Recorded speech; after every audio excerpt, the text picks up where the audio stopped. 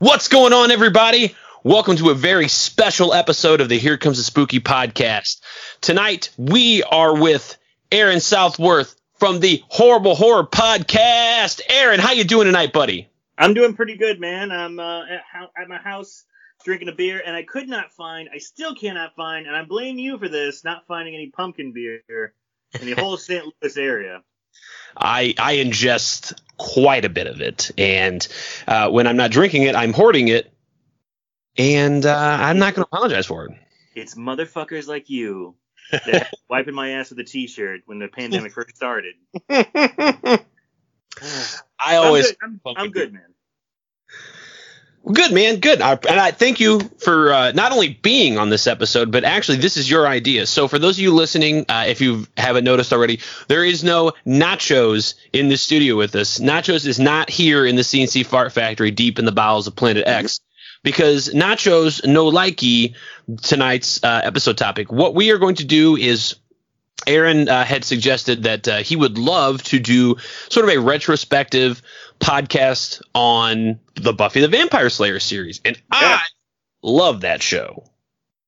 So I love it too. I think it's fantastic. I didn't believe I'd like it as much as I would because I caught it later in life on Netflix, not at the time when it came out. So I'm just going to tell you, when I first saw it, I was probably in my mid-30s, early 30s on Netflix, and friends of ours said, "Oh yeah, the show is great." When we were in high school, when the TV show came out.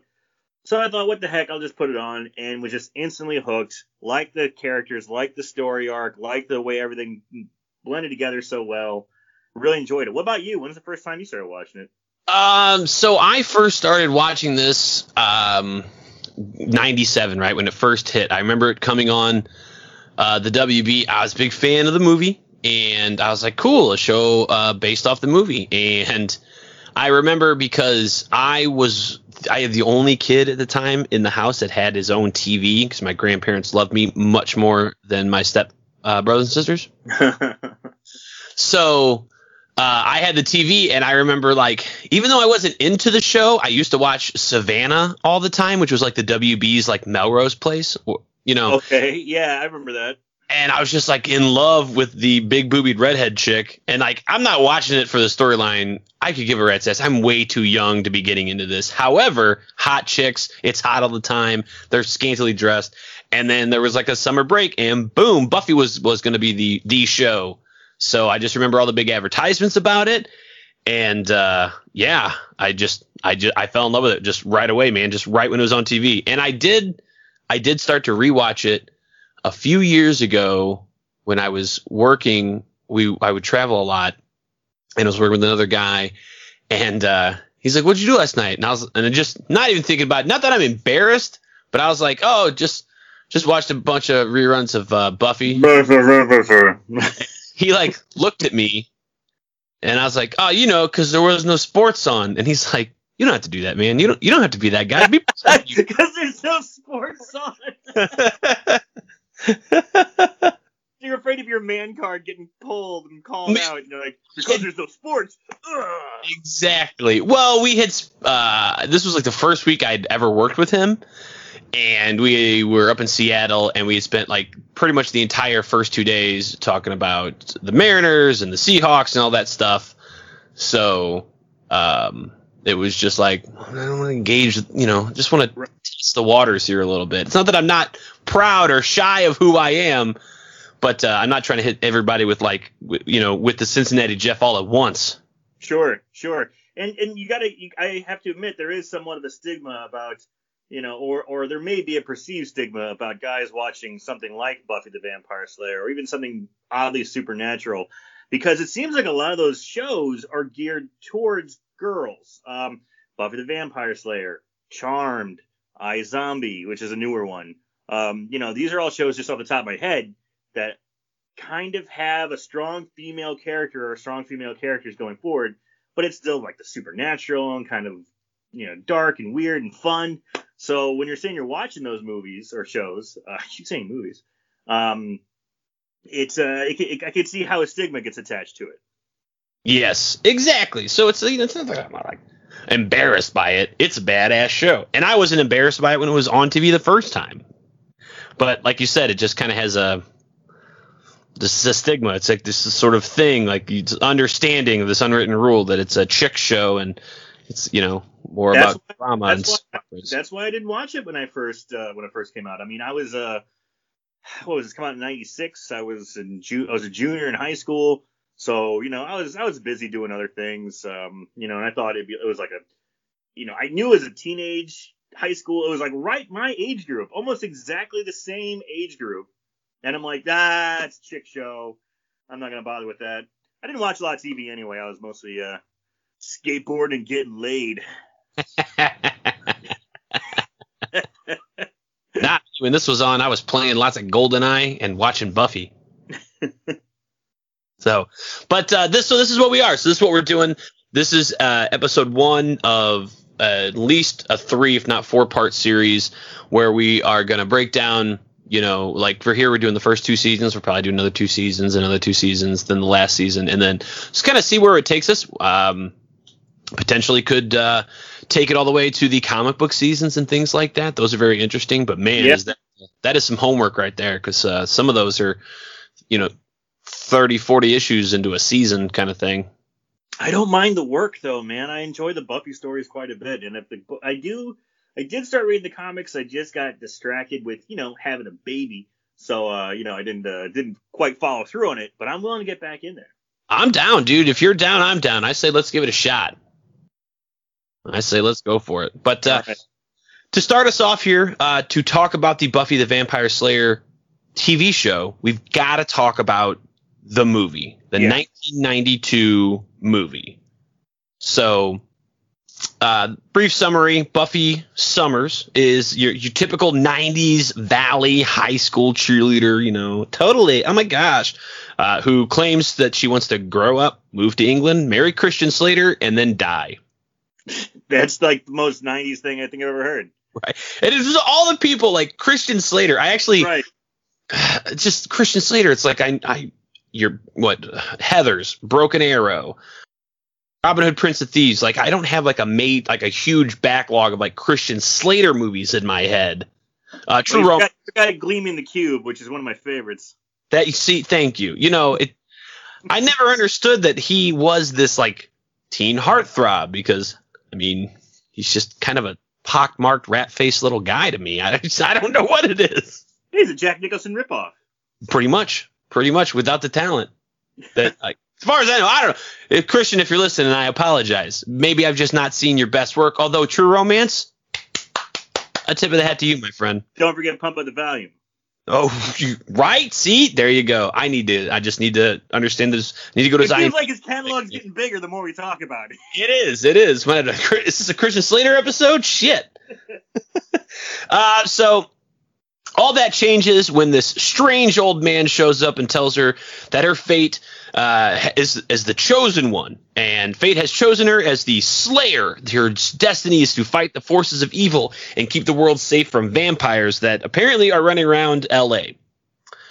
After a rough start and some training from Merrick, who is her watcher, the old man, she eventually ends up doing battle with Lothos, the Vampire King, and his sidekick, Lefty.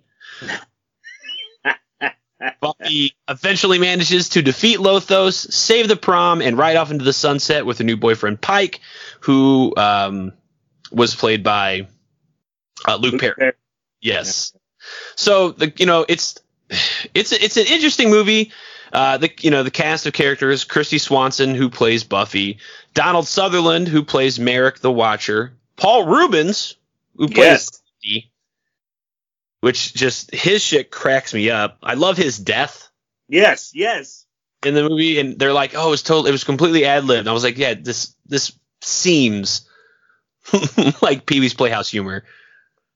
And I love if you watch far enough into the credits, he's still doing it. But don't forget about Rutger Hauer, who also killed it. Yes, Rutger Hauer as Lothos, the Vampire King. And this was, because I am coming off of just like universal vampire mythos kind of thing, where it's like if you kill the lead vampire, like all the other vampires die, right? And I guess that's not really the case here. Vampire King, I'm not sure if that's a moniker that he himself, just was like, this is what I'm going to call myself, or if he actually earned it, or if he's the king.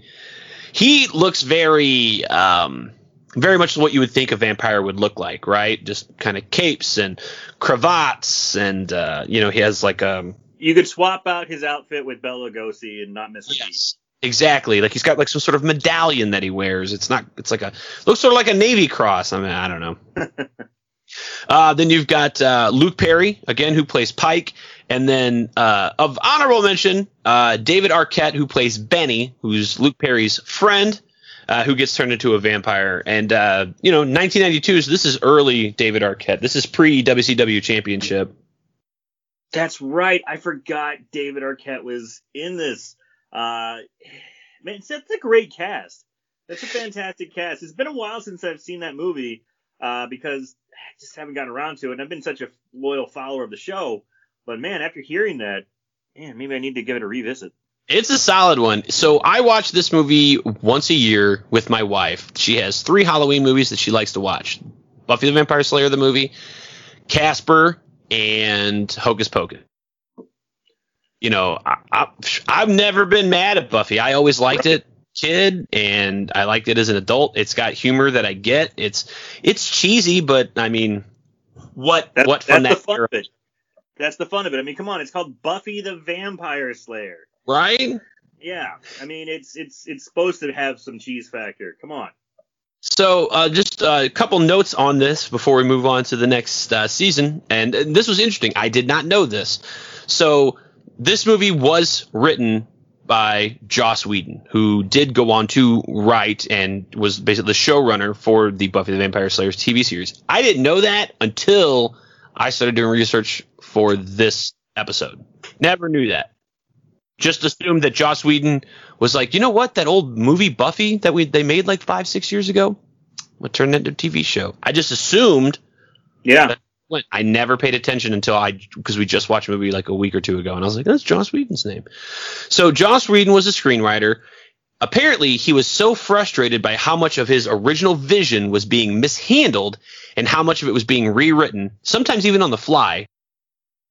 He left the set during production and never came back. Wanted to take his ball and go home. Mm-hmm. Well, so from what I understand is Joss Whedon particularly found Donald Sutherland extremely difficult to be around because Sutherland rewrote most of his dialogue and scenes, often making the scenes incomprehensible in Whedon's opinion. Oh, wow. He did praise his ability as an actor, but he called his behavior rude and Sutherland a dick. I didn't know that. I know there's a ton of this. So the original script was heavily rewritten to make this movie lighter. In the original script, Buffy burns down the school in the gym, burns down the school gym in which the dance is being held in an effort to destroy the vampires. And the TV show, in fact, references that several times in the first 2 seasons.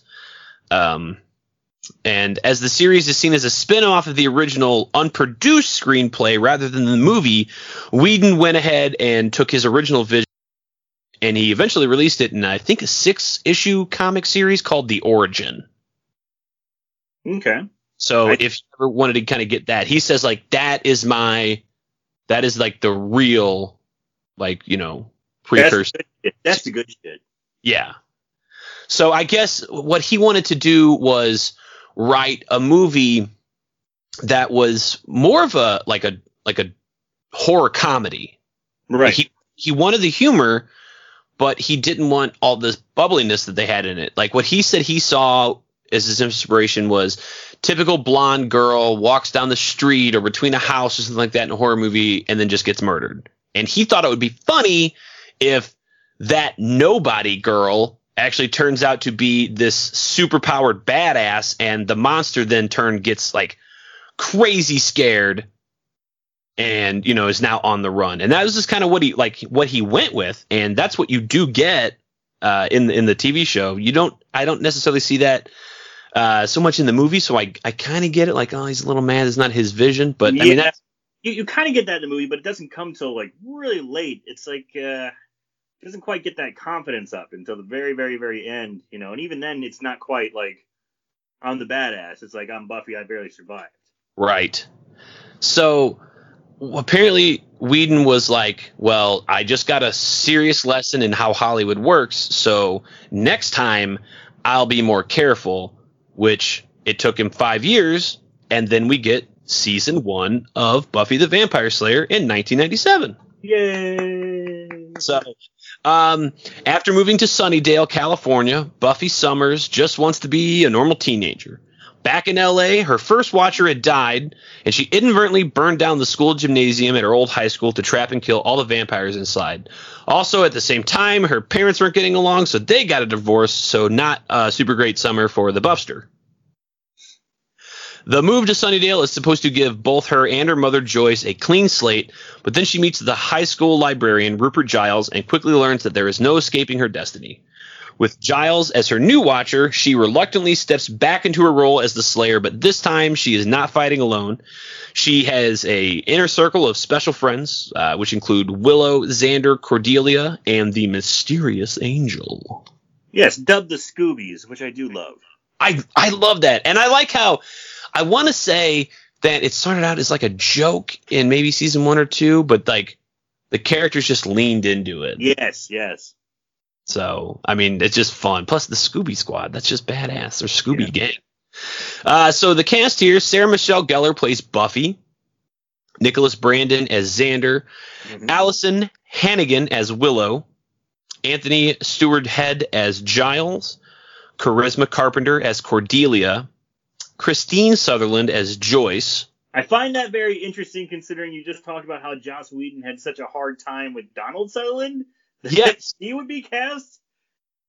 Hey, right? Yeah. Because he is the daughter of Donald Sutherland. Yes, exactly. Maybe it was like his way to like get back at him. Like, I'm not going to feed you, but I'll feed your daughter. David, and I always have a hard time with his last name, Boreanaz? Yeah. Angel.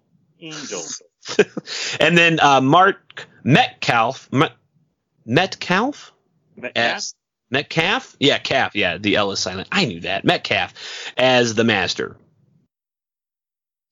So I want to just kind of run down the episodes. Yeah. So kind of what I think we talked about was because the majority of people who are going to be listening to this are Buffy fans or have already listened to Seen Buffy, just kind of want to hear two other Buffy nuts kind of talk about it. We're just going to touch on each episode briefly. And we'll just talk about each one, list it, talk about it, what we like, what we didn't like, move on to the next one, just kind of like a, quick hit. But at the end of that, so at the end of season 1, I'll say which 3 I like the best and which 3 Cincinnati Jeff liked the best. We might have some that double up, but I think it'd be kind of fun. It's like that way we can really sink our fangs into something a little more deep for the episodes we really, really like. I like that. Sink our fangs. Don't be a fang banger.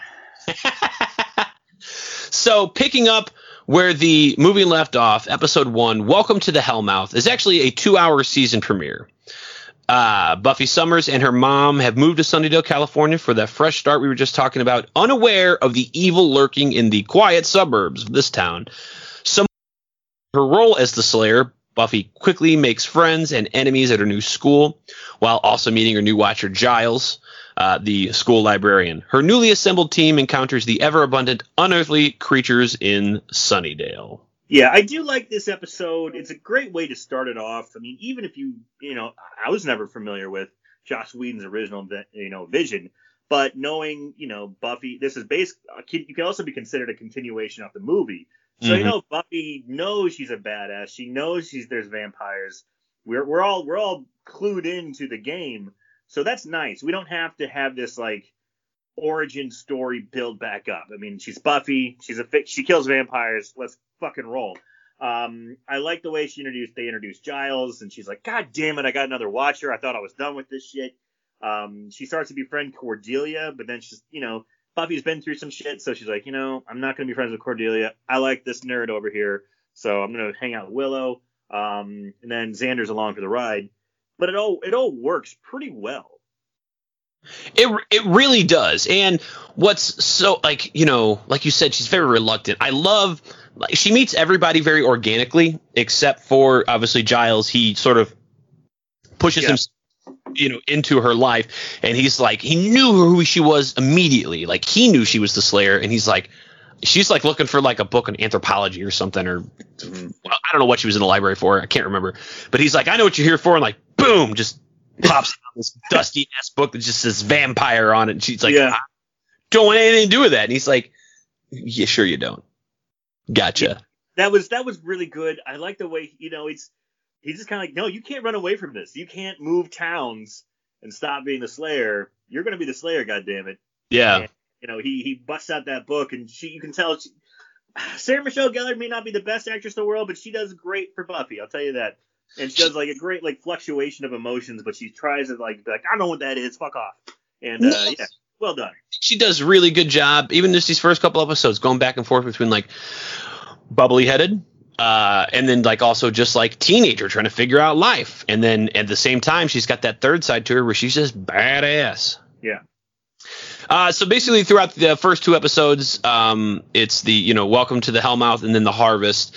We learn of the Master, who is this ancient vampire who was buried during an earthquake, while trying to open the Hellmouth originally. The Hellmouth is Aaron and I were discussing before the show, seems to be this portal where to, I guess, a demon realm where massive demons can come through and destroy the earth. At the same time, this also seems to like attract evil in a sense. There was like, yeah. Is there like more? You said there was more than one? From what I understand, it seems like they talk about there could be more than one. It's like we happen to be on a Hellmouth, so that would give right. The only logic would dictate that there's more than one somewhere else in the world. So it's not. They never call it the Hellmouth. It's a Hellmouth. A Hellmouth, exactly. But throughout these two, like I said, you meet the Master, his parade of vampires. Buffy makes friends with Xander and Willow. They sort of kind of figure out on their own that Buffy's not quite the normal teenage girl, and then she sort of lets them in on her secret. So the two of them, along with Giles and Buffy, sort of kind of form this squad. Then you've got, the bitch of every high school's got a bitch, Cordelia Chase, who starts out just so fucking mean, dude. So hateable, yeah. She is. You know that actors and actresses are just fantastic at what they do when they play a dick or a bitch, just a piece of shit, and you just hate them, right? You just hate them through the TV, and you really don't care what happens to them as long as it's bad. And then you got to take a step back and be like, man, you're making me feel stuff. I like that. Michael Rooker is really good at that. Yes, he is. He's fantastic. Now, I'm curious, for young Cincinnati Jeff watching at home when Savannah was gone for the summer. Wait, you got to Google the cast of Savannah and Google it. Was the movie replacement of Chris McCarpenter enough to carry you? For real, and I feel bad because I was really paying attention in season 2, and then I had to analyze, I had to look up and see how old she was, so I didn't feel so bad, but I was paying attention. She's like 25, 29. She's like 29 years old. That's what I found out, so I didn't feel so bad afterwards, because I'm staring at her tits, and I'm like, season 2, I think Cordelia got a booby job. And it's California. It's the 90s. That's not unheard of. So, but that's essentially the first 2 episodes there. They banish great evil. The Master is aware that the Slayer is in town, and that they are going to have this round and round until they're destined to meet. I gotta say, I do like the Master. I enjoy the Master as the big bad, if you will, in this season. I think he was a great character to get rolling. The only thing I wish I could have changed about the Master in some aspect was his face is always in vampire form. And of course, if you're listening to this, vampires and Buffy the Vampire will switch between their vampire form and human form, kind of at will. They can summon it. But the Master is always stuck in vampire form. I kind of liked it like that.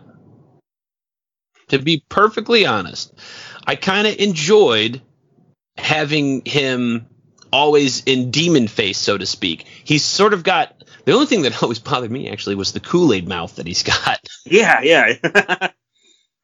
But I liked it.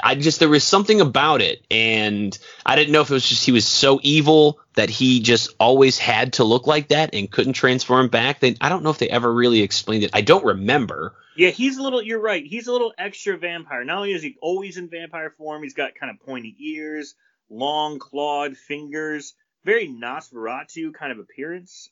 So there may be something to that. I'd have to look into it. I would like to know. I would like to know more about it for sure. I wish that we would get more Master, but I do like how his story plays out. So with episode 3, this is when this is fun. When students start dropping out of cheerleading tryouts by spontaneously combusting, going blind, and losing their power of speech, which is it sounds innocent, but it's not. Yeah, lose power of speech, my ass. Her mouth forms a solid seal around itself, like she just loses her lips. Grows over her mouth. Yeah. Buffy and her posse suspect a powerful witch is in their midst. Buffy herself soon becomes the target of a deadly spell as they discover the witch's true identity, while Buffy tries to go undercover in cheerleading tryouts. Meanwhile, Xander finally musters up the nerve to ask Buffy out on a date, but in the throes of the witch's spell, Buffy's response isn't exactly the best. Then next episode, Teacher's Pet. A substitute teacher's infatuation with Xander is flattering to the lovesick teen, but alarming to Buffy, because turns out she's a mantis creature. A praying mantis creature who devours the mates after making love to them. Virgins. Have to be virgins. Oh, they have to be virgins. Okay. I must have forgotten that aspect. Well, so because I love that part in this episode, because Xander, it's very much because they do such a good job about mixing in typical high school bullshit. Like Xander's got a crush on Buffy, but they're friends kind of stuff. Yeah. But in this one, it's Xander's. They're at their local club, the Bronze. The Bronze. Xander's trying to get a drink while two other peers of his, from high school are talking about all the women that they've banged. And they're like, Xander, what about you? You're here with Buffy and Willow. He's like, oh, yeah, things get wild. And he's like, yeah, 3 Diet Cokes. He's just a jokester guy. Yeah. But then later on in the episode, you see him get seduced for being a virgin by this really attractive praying mantis. She's attractive in human form. Sorry. And then in the basement, you find Homeboy, who was bragging about all his sexual escapades, also trapped down there because he's also a virgin. And he's when they save the day, he's like, if any of you tell anybody about this, my dad will sue you. He is a lawyer. Do not tell anybody I'm a virgin. That's great. And that was just fucking hilarious to me. And that's the kind of fun you expect from Buffy. Yeah. So then episode 5, on the first date. Buffy tries to maintain some semblance of a normal teenage social life by opting for a hot date instead of helping Giles protect Sunnydale vampire prophecy. As she's blinded by love, Buffy ignores the signs of the dark forces ailing against her. Meanwhile, while Buffy's being romanced, the Master is plotting her demise by invoking the wrath of the Anointed One, a great warrior vampire who is the Master's most powerful weapon against the Slayer. Yes, the Anointed One. This episode, I'm just going to touch on it briefly because the previous two we had, the witch about the cheerleading episode and the praying mantis. Those episodes don't really go with something I think Buffy does very well in the first couple seasons is they have a continuing story, but they break it up here and there with just one in a story arc from start to finish in just one episode, which I love. I love that aspect of it. Makes me think of Twilight Zone episodes. Makes me think of X-File episodes. Mm-hmm. Where they have this overwhelming arc, but they can still break it up and have a fun little story in between. This one's pretty focused on the story. What's that? Your monster of the week, so to speak. Yes, exactly. And it's This one kind of follows the story, but still, they can just jump right back into, well, like you said, the monster of the week kind of episodes. And I really like the way Buffy does that. But this one does follow the story, kind of laying heavily on the master, and we're going to meet the Anointed One. Yes. And I agree. I like this. Those last two were kind of sort of off on their own, and then you get this one, and it just brings it back to the fold, and it's a lot of fun. Episode 6, halfway through the season, The Pack. So when Buffy and the rest of the Sunnydale High endure an annual field trip to the zoo, Xander and some other kids sneak into the quarantined hyena exhibit, but leave in an altered state. It is up to Buffy, Giles, and Willow to discover the cause behind Xander's bizarre behavior and reverse the transformation before it's too late. Meanwhile, Xander's new aggressive demeanor doesn't play well with his old friends. What a fun episode. Yeah, this one's where they kill the fucking principal. This one goes off the rails, and even watching this, and I'm like, man, they got away with a lot of stuff in the 90s. But I feel like TV, in some aspects, at least graphically, is a little bit more lenient. At least I thought. And then I went back and watched this, and I was like, dude, you could not have this shit today. This could not be on what was just public television. This was not a cable show. Yeah, it's like when you see students killing the principal in a pretty horrific way. I don't think that would fly today. Now, of course, this is a time capsule, and there's going to be certain things like they're going to make retard jokes, and they're going to make gay jokes, and they're going to do that, and they're going to be culturally insensitive, just because that's where we were at the time. Yeah. So you don't want to judge them for that necessarily. I will say that Joss Whedon, after this season, definitely became more self-aware because, at least on the being a closeted homosexual, that actually does get touched on and is handled fairly well. Yeah. Very surprisingly, they don't have too much about race in here. They do not touch that with a 10-foot pole. Yeah, but the sexual orientation definitely starts in the second season and really, really takes off in the later seasons. And there's some like classism, in here too that's kind of dealt with pretty well. Yeah. Joss Whedon, this man likes to make good TV. He does. I like him. So season 7 is titled Angel. So we sort of talked about David, who plays Angel in this season, but he didn't really talk about him at the beginning there. Angel starts out as this sort of like mysterious benefactor who's watching over Buffy, also aware that she is the Slayer, and seems to have incredible strength himself. And as the show has progressed on, Buffy grows more and more annoyed with Angel's mysterious disappearing act, and she can't deny her growing obsession with him. Meanwhile, it's killing Xander that Buffy doesn't have a clue how he feels about her, and as he vents his frustration to Willow, she knows all too well how he feels because she's got a secret crush on Xander as well. High school stuff. Yeah. But in the underworld, the Master is incensed that Buffy has taken the lives of so many members of his family that he summons the Warriors, the 3, as they're called, to annihilate her. Which, you make it sound like that. Like, I read that and I'm like, yeah, that is going to be a pretty intense episode. But she kind of kicks the 3's ass like 20 minutes in. They basically mop the floor with the 3. Yeah, they pretty much take care of them pretty quick. Now, I'm curious. I'm sorry if you were going to have this for later or not, but one of the Master's main henchmen, or henchwomen, I should say. I don't remember the character's name, but she's played by the same actress who plays Rita, Dexter's wife, in the Dexter TV show. She's the one in the schoolgirl outfit. Oh, okay. I'm looking her up right now. Darla. Yes. Right?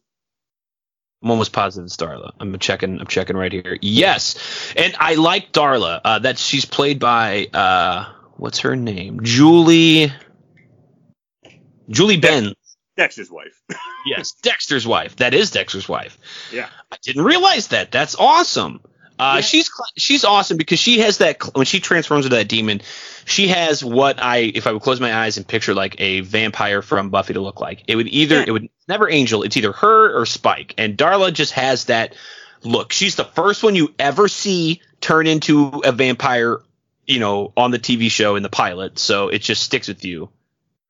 And I understand that she was just only around for season 1, but I felt like, again, good character, good henchman, possibly a good villainess for further episodes. And hey, don't get me wrong, it makes for good TV to be like, whoa, holy shit, they killed her. But I was bummed when she left. Yeah, because I was looking at this and I was like, yeah, I liked her a lot, and I'm glad you brought it up. According to this, she's only in like 3 episodes. Yeah, but each one of her episodes are actually, I believe she's in episode or season 3 or 4 also, and then in backstory shots, because apparently she was part of this crew that hung out with, I think she made Angel, actually. If I'm not mistaken, she's the one who sired, if you will, Angel. I think she did too. Yeah, it's just kind of interesting. I wish she was around a little bit more. Right, she's got history here. Yes. So, but during this Angel episode, this is when we find out why Angel knows all this stuff. It's because he is, in fact, a vampire. Buffy and him go to kiss, and he gets a little too excited, and he demons out, and then everybody gets a little worried. Damn. But this is also where we learn that Angel was cursed. He was a very, very naughty vampire.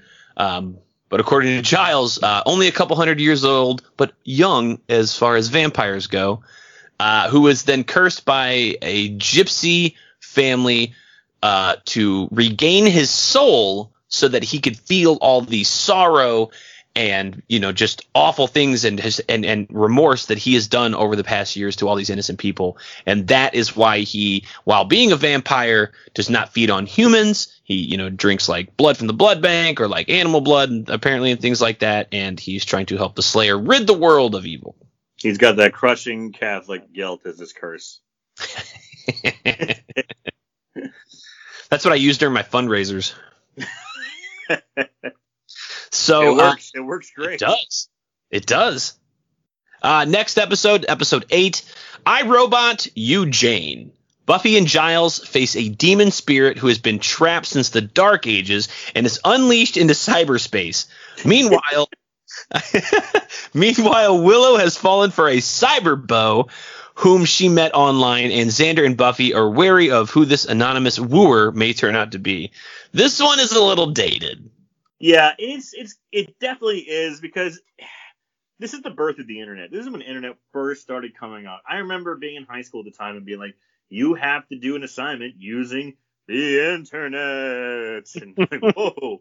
And it was groundbreaking stuff for me in high school. So when they do an episode and it's so dated, and they're kind of like, if you're not jacked in, you're not alive. I think they said that in the actual.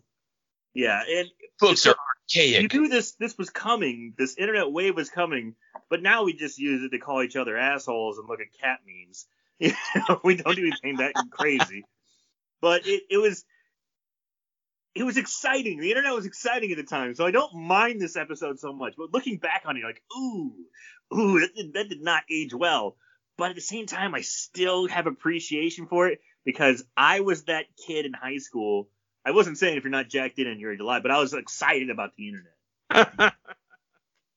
This reminded me of like Buffy's version of the Hackers movie. Bingo. That's beautiful. No rollerblading, though. No. God wouldn't be up this late. It's one of my favorite lines. This is also, I believe, the introduction of another fellow teacher, Jenny Calendar, who runs the computer club that these cyber punks, I guess, belong into. It's such a weird episode because like they're using technology that, to my knowledge, doesn't even really exist currently. Like they're able to like scan a book, and what it does is like instantaneously pull the words from the scan and turn it into a text document. And I'm like, look, I know that does exist, but like this is like ancient Sumerian or some bullshit. Handwritten script. I'm like, this would take some time, and Willow's just like able to do it just fucking instantaneously. Yeah, it is. There's certain leniencies that I think those late 90s shows did with technology. It's like, well, this is what could happen. Right? Meanwhile, I can't get my fucking QR code to fucking sync up so I can get a goddamn discounted fucking Jamba Juice.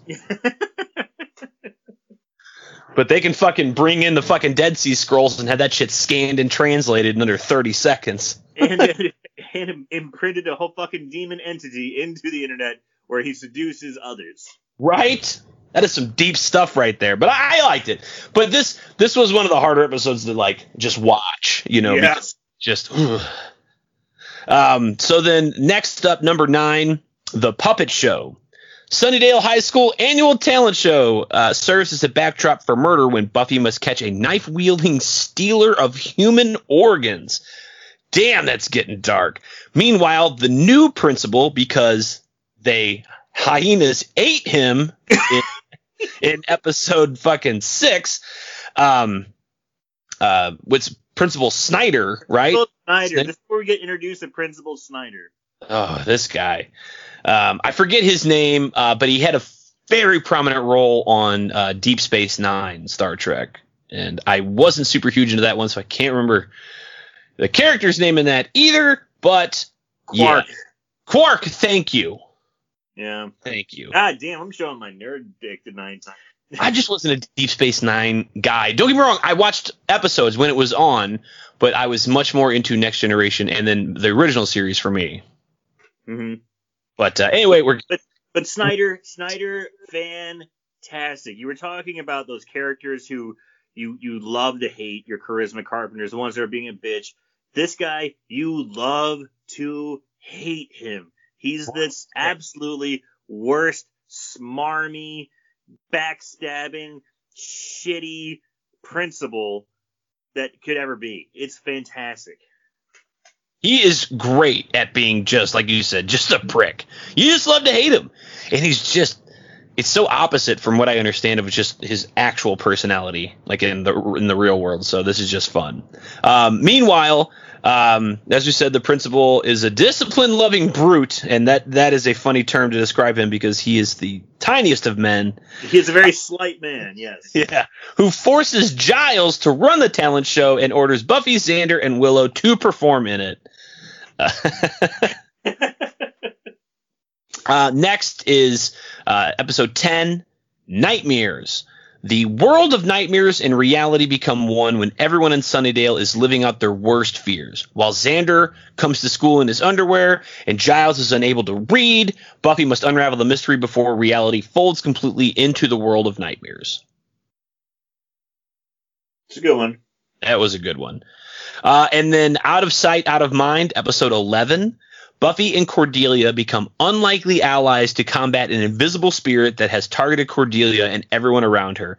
Meanwhile, Angel goes to warn Giles that Buffy could be in grave danger due to a vampire prophecy. Now, can you or do you have the ability right now to look at what the name of the actress was who was the creature of the week or, monster of the week? Because she went on to be in several different she was in all kinds. So it's her name is Marcy Rose, right? And she's played by, and I'm gonna butcher it, is it Clea Duvall? Yes, that's it. Yep. Clea Duvall. Okay. Yep. Yes. So Clea Duvall, who then was he was in the Vacancy, She's All That. Yes. Girl Interrupted, The Grudge, Argo. She was in a whole bunch of stuff. Tons of shit. I'm trying to think.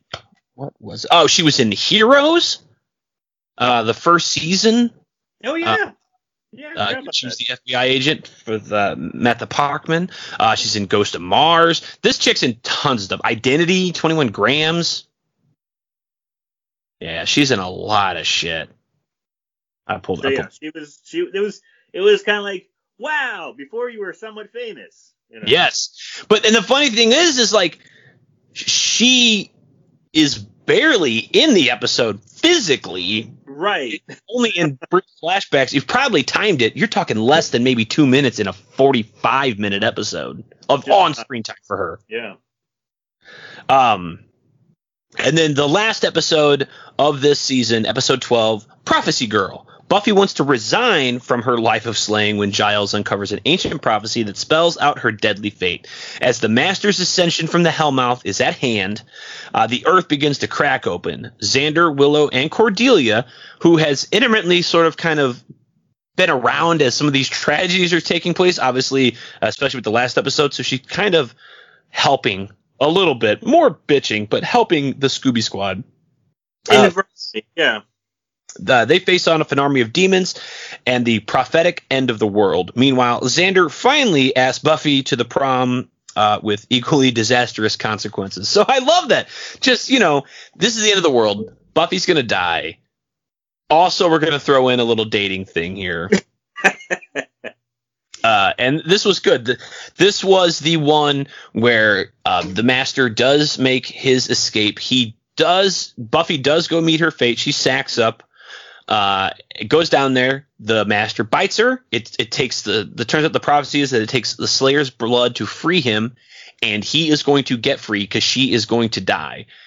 He bites her, drops her, leaves her dead. She dies. She drowns in a puddle of water. She drowns in a small puddle. Yes. And is dead. Buffy is dead. She is dead. D-E-D, dead. She's found by Xander and Angel, and I love this part. Xander's like, do something. He's like, no breath. Can't CPR. No. What? I don't know Vampire Anatomy, but that one just was like, what? It just seems your lungs don't work. Whatever. All right, I guess. I don't know. Does that mean you can survive underwater in space? Right? Yeah, you go space? Really good point. There's so much to unpack behind that one simple thing. But I'm just gonna leave it. I'm not gonna attack it. But whoa. Right. So Xander happens to have lungs that work, so he performs CPR, brings Buffy back. They find out that the Hellmouth is underneath the library the entire time, like the main entrance of the Hellmouth. They fight back these giant tentacle demon that would just come out of a tentacle. They look pretty cheesy. They look pretty bad. While Buffy fights and defeats the Master, and all's well that ends well. This is the only season of the show that was 12 seasons as opposed to the normal 22 because Joss Whedon thought, look, I only have a full season to tell my show, and if it doesn't get picked up, I would like this to wrap up nicely. Yeah. And that's what he did. And this one he personally directed. And I want to say that's the only one he directed this season. Oh, I know. Well, that season I don't know, probably, but I know he's directed other ones. But yeah, so that's season one. That's Buffy season one in a tight nutshell. Yes, because we can wax poetic about every episode. I know, and I'm glad we're not going too deep. We're just like touching on things we like because honestly, you could make an episode off of each episode. You can make a podcast episode off of each Buffy episode and be, hundreds long. You could. Yeah, I'm kind of curious though. What were your top three? So Cincinnati Jeff, top 3 episodes, and even as I was going through them, I'm like, oh, I should have picked that one. So I'm going to change one up. You wishy-washy motherfucker. I can't help it, man. I can't help it. It's my middle one. So my first one stays true. Episode 3, The Witch. That is one of mine as well. Episode 3, The Witch. That was just so fun. I mean, the way it starts out with there's cheerleading tryouts and the one chick just spontaneously combusts. Just out of nowhere. It just cracks me up. Then the whole premise of it, and there's a really good twist in the middle where, like all these bad things keep happening to these girls, right? The one chick spontaneously combusts. Buffy like loses her coordination, becomes like kind of like airy and bubble-headed. Drunk, yeah. Yes, thank you. Yeah, that's what it was. And then the one girl, her mouth just grows like seals shut with extra skin. Cordelia's eyes go completely white. She's completely lost her vision. And you're like, what the fuck is going on? You find out one of the girls who is a cheerleader on there, who's never quite making first string, Amy, is a witch. Annie, yes, is a witch, but it's not really even her body. It's her mother who is the real witch, who has possessed her daughter's body to relive her glory days as a cheerleader. Whoa! Yes, this was awesome because like when they go to Amy's house and it's Amy's mom who answers, and like they're a little bit off put when they start to question her because they're like she's eating like teenager food, eating junk food, watching bad TV. Yeah, and like what's going on? But like you get a little sense of it too because like Amy comes home later and like drops her homework off for her mom. She's like, "You have a fucking math test tomorrow. Do my work." Yeah, and then you realize, okay, maybe I misspoke by saying they basically the mom has swapped bodies. So yes. She pulled a Freaky Friday, or a vice versa, or an 18 again, whatever body swap you want to talk about, but has done a body swap. So the mother is in the teenager's body and the teenager is in the mother's body. Yes, that's exactly what happened. And I like that in the end, there's just all this dark magic going on as Mom Amy is desperate to hang on to the youth that she has stolen from her daughter, while Amy, trapped in her mom's body, is trying to help the Scooby's gang get everything back to normal. A spell goes a little bit awry, and instead of Amy and Mom switching bodies, Amy's put back in her body, but her mom is then a spell is cast back at her, like reflected back at her, and she is then trapped. She disappears, and you find out later on as Amy and Buffy are walking down the hall, they stop to look at Amy's mom's school trophy from her cheerleading days, and that's when we see the eyes open up as they're wondering, like, what happened to her mom? And like you can see that it's actually the mom's face. I think her name's Catherine, like trapped in the trophy, just forever stuck there. I fucking loved it. I love that ending. And you know, it's funny. Later in the series, like yes. I think like maybe season 3, there's a callback to it. You know, they walk past that. That same trophy. It's like, that trophy just look at me. You know, like once or twice. I want to say, like, I remember, yeah, they like Spike sees it and he's like, that's kind of weird. And like, I think someone says they have a dream about a trophy that is like a woman trapped in a trophy. It's so good. It makes you also think of I don't know if you ever watched Twin Peaks, but there's a character who gets trapped in furniture, like into like the wooden part of furniture. And it's 90s graphics. It's really twisted, but at the same time, it's like, Jesus Christ. You know, you're getting trapped into an inanimate object, suffering to watch everything around you. Right. Love that episode. My second favorite episode was going to be The Pact, but after talking about them, I'm actually going to change it to episode 9, The Puppet Show. Son of a bitch, that's mine as well. That's one of mine as well. Because, man, just what an episode. Like, it starts out that the guy who's doing like working with the puppet, I'm drawing a blank on what that talent is. Ventriloquism. Thank you very much. I got you back. The like, he's a very timid teenage boy, but like he's very crass and rude through the dummy, Sid. Which is a great hallmark characteristic of a fantastic ventriloquist. You have the meek, mild-mannered human, but you have the crass, off-the-shelf, wacky, look out, I'm crazy puppet. You know, that's classic ventriloquism. So it's working really well, but the voices are so different. So you're thinking, there's something to this. What's going on? Yes, exactly. And at the same time, there's these murders that are being taken place, like in the school, very dark, like organs are being harvested from just teens and stuff. A guy's liver gets taken out, a heart gets taken out, like a spleen, like weird. Yeah, it's getting weird. So the Scooby Squad like does their thing, a little investigating, pouring through all these old books that Giles keeps in the library, where he's just got just thousands of books do not belong in a public library.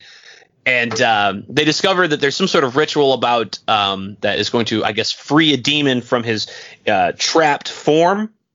And they figure out, oh, it's Sid, it's the puppet. The puppet is the mastermind, and he's making this young boy Morgan, like, who appears like sick, like they're feeding off the life force of him, like doing all these terrible things.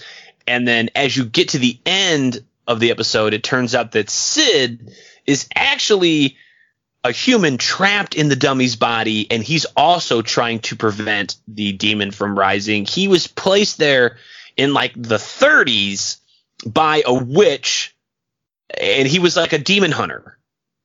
And in the end, it turns out that the demon himself was actually trapped in another young kid's body. He was like this bumbling magician. I think his name's Mark or something. And like he tries to cut off Giles' head with like a guillotine magic trick, and it turns out he's the fucking demon. And Sid, if he kills the demon, he is freed from the dummy, but he dies. And which he invites. Yes, it was such a like the episode just took so many turns, but not so many where you're like, I can't follow this, or like it was unnecessary. But like first you think it's the dummy, then you find out the dummy is a demon hunter. And then you're like, is he telling the truth? And then like, what's going on with Morgan? And then like out of left field, there's fucking Mark. It was cool. That's why I had to flip flop from the pack, because the pack's cool, but I thought this was a better written episode overall. The reason I really like this one is because it takes. I mean, we've seen dolls and dummies be used all the time, and they're evil dolls, evil dummies. Of course, you can think of Child's Play, you think about Poltergeist, the evil clown. Even Tales from the Crypt episodes with the ventriloquism, always evil, evil, evil. So this is when you have, it's like, okay, evil dummy, seen it, been there, done that. Yes. No, this guy, he's actually good. He is a dummy who is possessed, but he's possessed by a demon hunter trying to do good. Hey, I'm in. That was a great swerve. It made me go, no shit. And I was very happy to have that, common trope kind of flipped on its head.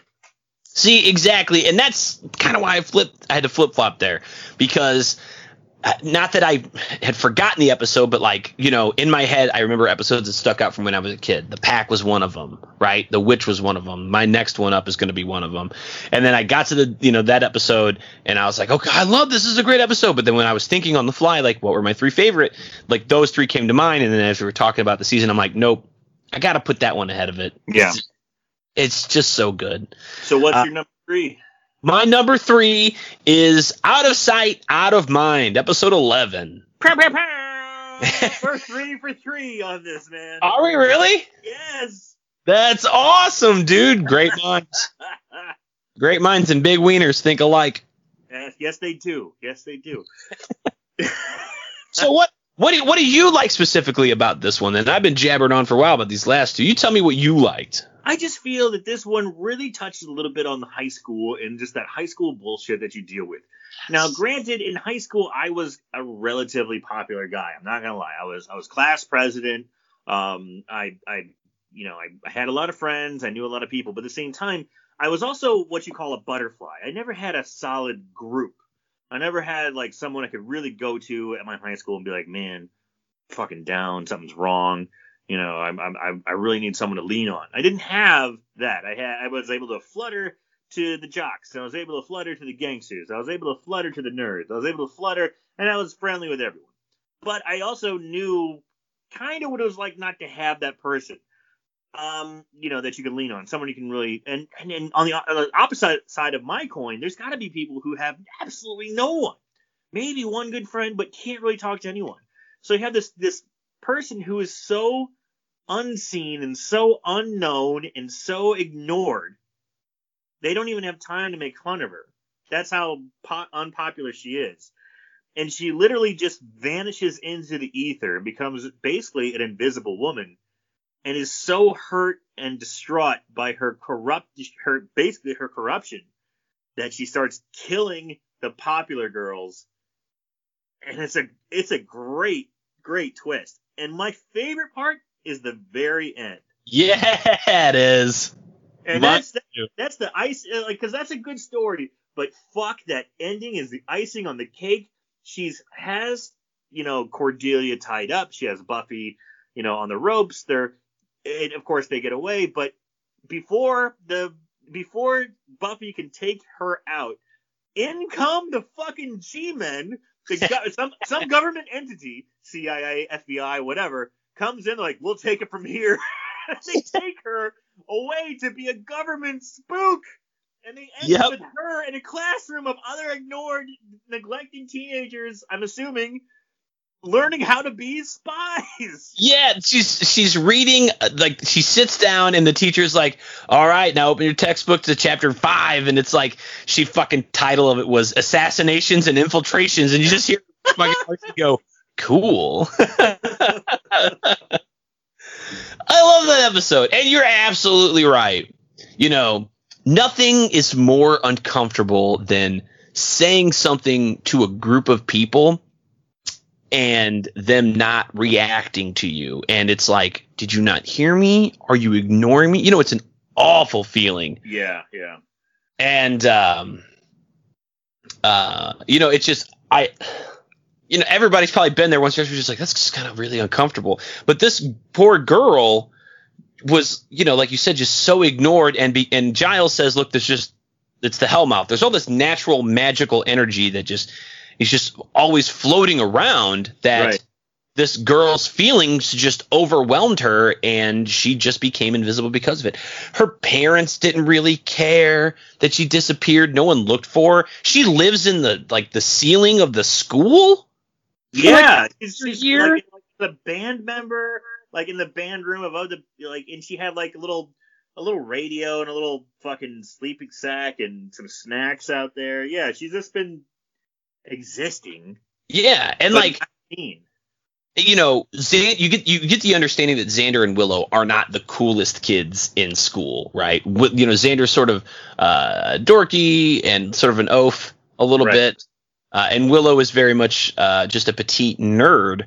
Yeah, but they at least have each other, and they're like, I don't remember that girl, and Willow looks up the classes that they had the previous year. She's like, well, that's weird, Xander, because you and I both had 4 classes with her. And she's like, they get her yearbook, Buffy finds her yearbook in the ceiling, and she's like, it's all like, have a good summer, have a good summer. And Willow's like, no, see, mine was better. I wrote, have a great summer. No one cared about her enough to actually say something personal. Exactly. That's the kiss of death. Summoner. Yeah, summoner. And that whole episode just really stuck out to me. Plus, she's just killing everybody, just ready to just fucking do damage. It sort of gives you that vindication that you're just like, man, if I was having a bad day like that, I'd probably do the same thing. Yeah. I wasn't unpopular. I had a core group of friends, but I was just kind of was liked enough by enough people. I remember I wasn't class president, you fucking big shit. But I remember being nominated for prom court, and I went down to talk to they were like, you got to show up to the assembly in this classroom for prom court. And I was like, cool. I didn't know what the hell that meant. Literally, I shit you not, it's not a joke. I showed up and I asked the teacher right away. Everyone laughed at me. I was like, so what does this mean? Am I responsible for decorations? And everyone chuckled. And they're like, no, you're in running to be prom king. And I was like, me? All right, that's way cooler. Because I was totally planning on fucking stuff up. Now I get to be king. Yeah, fuck yeah. I did not get prom king, but I was at least on the court. It was weird. The prom king and queen court was dominated every single year by the same people over and over again. So I was like, that's just strange. It was like a weird little clique, but I made fucking president, motherfucker. Watch out. You did. I was really surprised to be nominated because everybody else was the very stereotypical popular high school kid, played sports, very attractive in the pom squad or cheerleaders. Right. You know, I wore 54-inch Jinko pipes and Korn t-shirts and shit. And like every talent show, I played a Nirvana song because I'm fucking in love with Nirvana. Yeah, I did not fit in with these people, but I got along with them. I don't know how the hell I got nominated. Rigged, I guess. Yeah. Because So like that's season 1. yeah, that's everything. That's season 1. As I said earlier, you know, great season, self-contained, really liked it, but it proved to be so popular that not only did it get to come back for a second season, which we're about to get to, but it came back for 7 whole seasons, which was just wonderful. So season 2 picks up pretty much the summer after the end of season 1. So season 1, the Master has been killed. It's summertime now. Everybody goes sort of their own separate ways. After her death at the hands of the Master and her summer vacation, which she spends with her father in L.A., Buffy returns to Sunnydale, like the day before school in a strangely withdrawn and snippy mood. She's also determined to break off her on-off relationship with Angel, as she seems a little too eager to renew her Slayer training.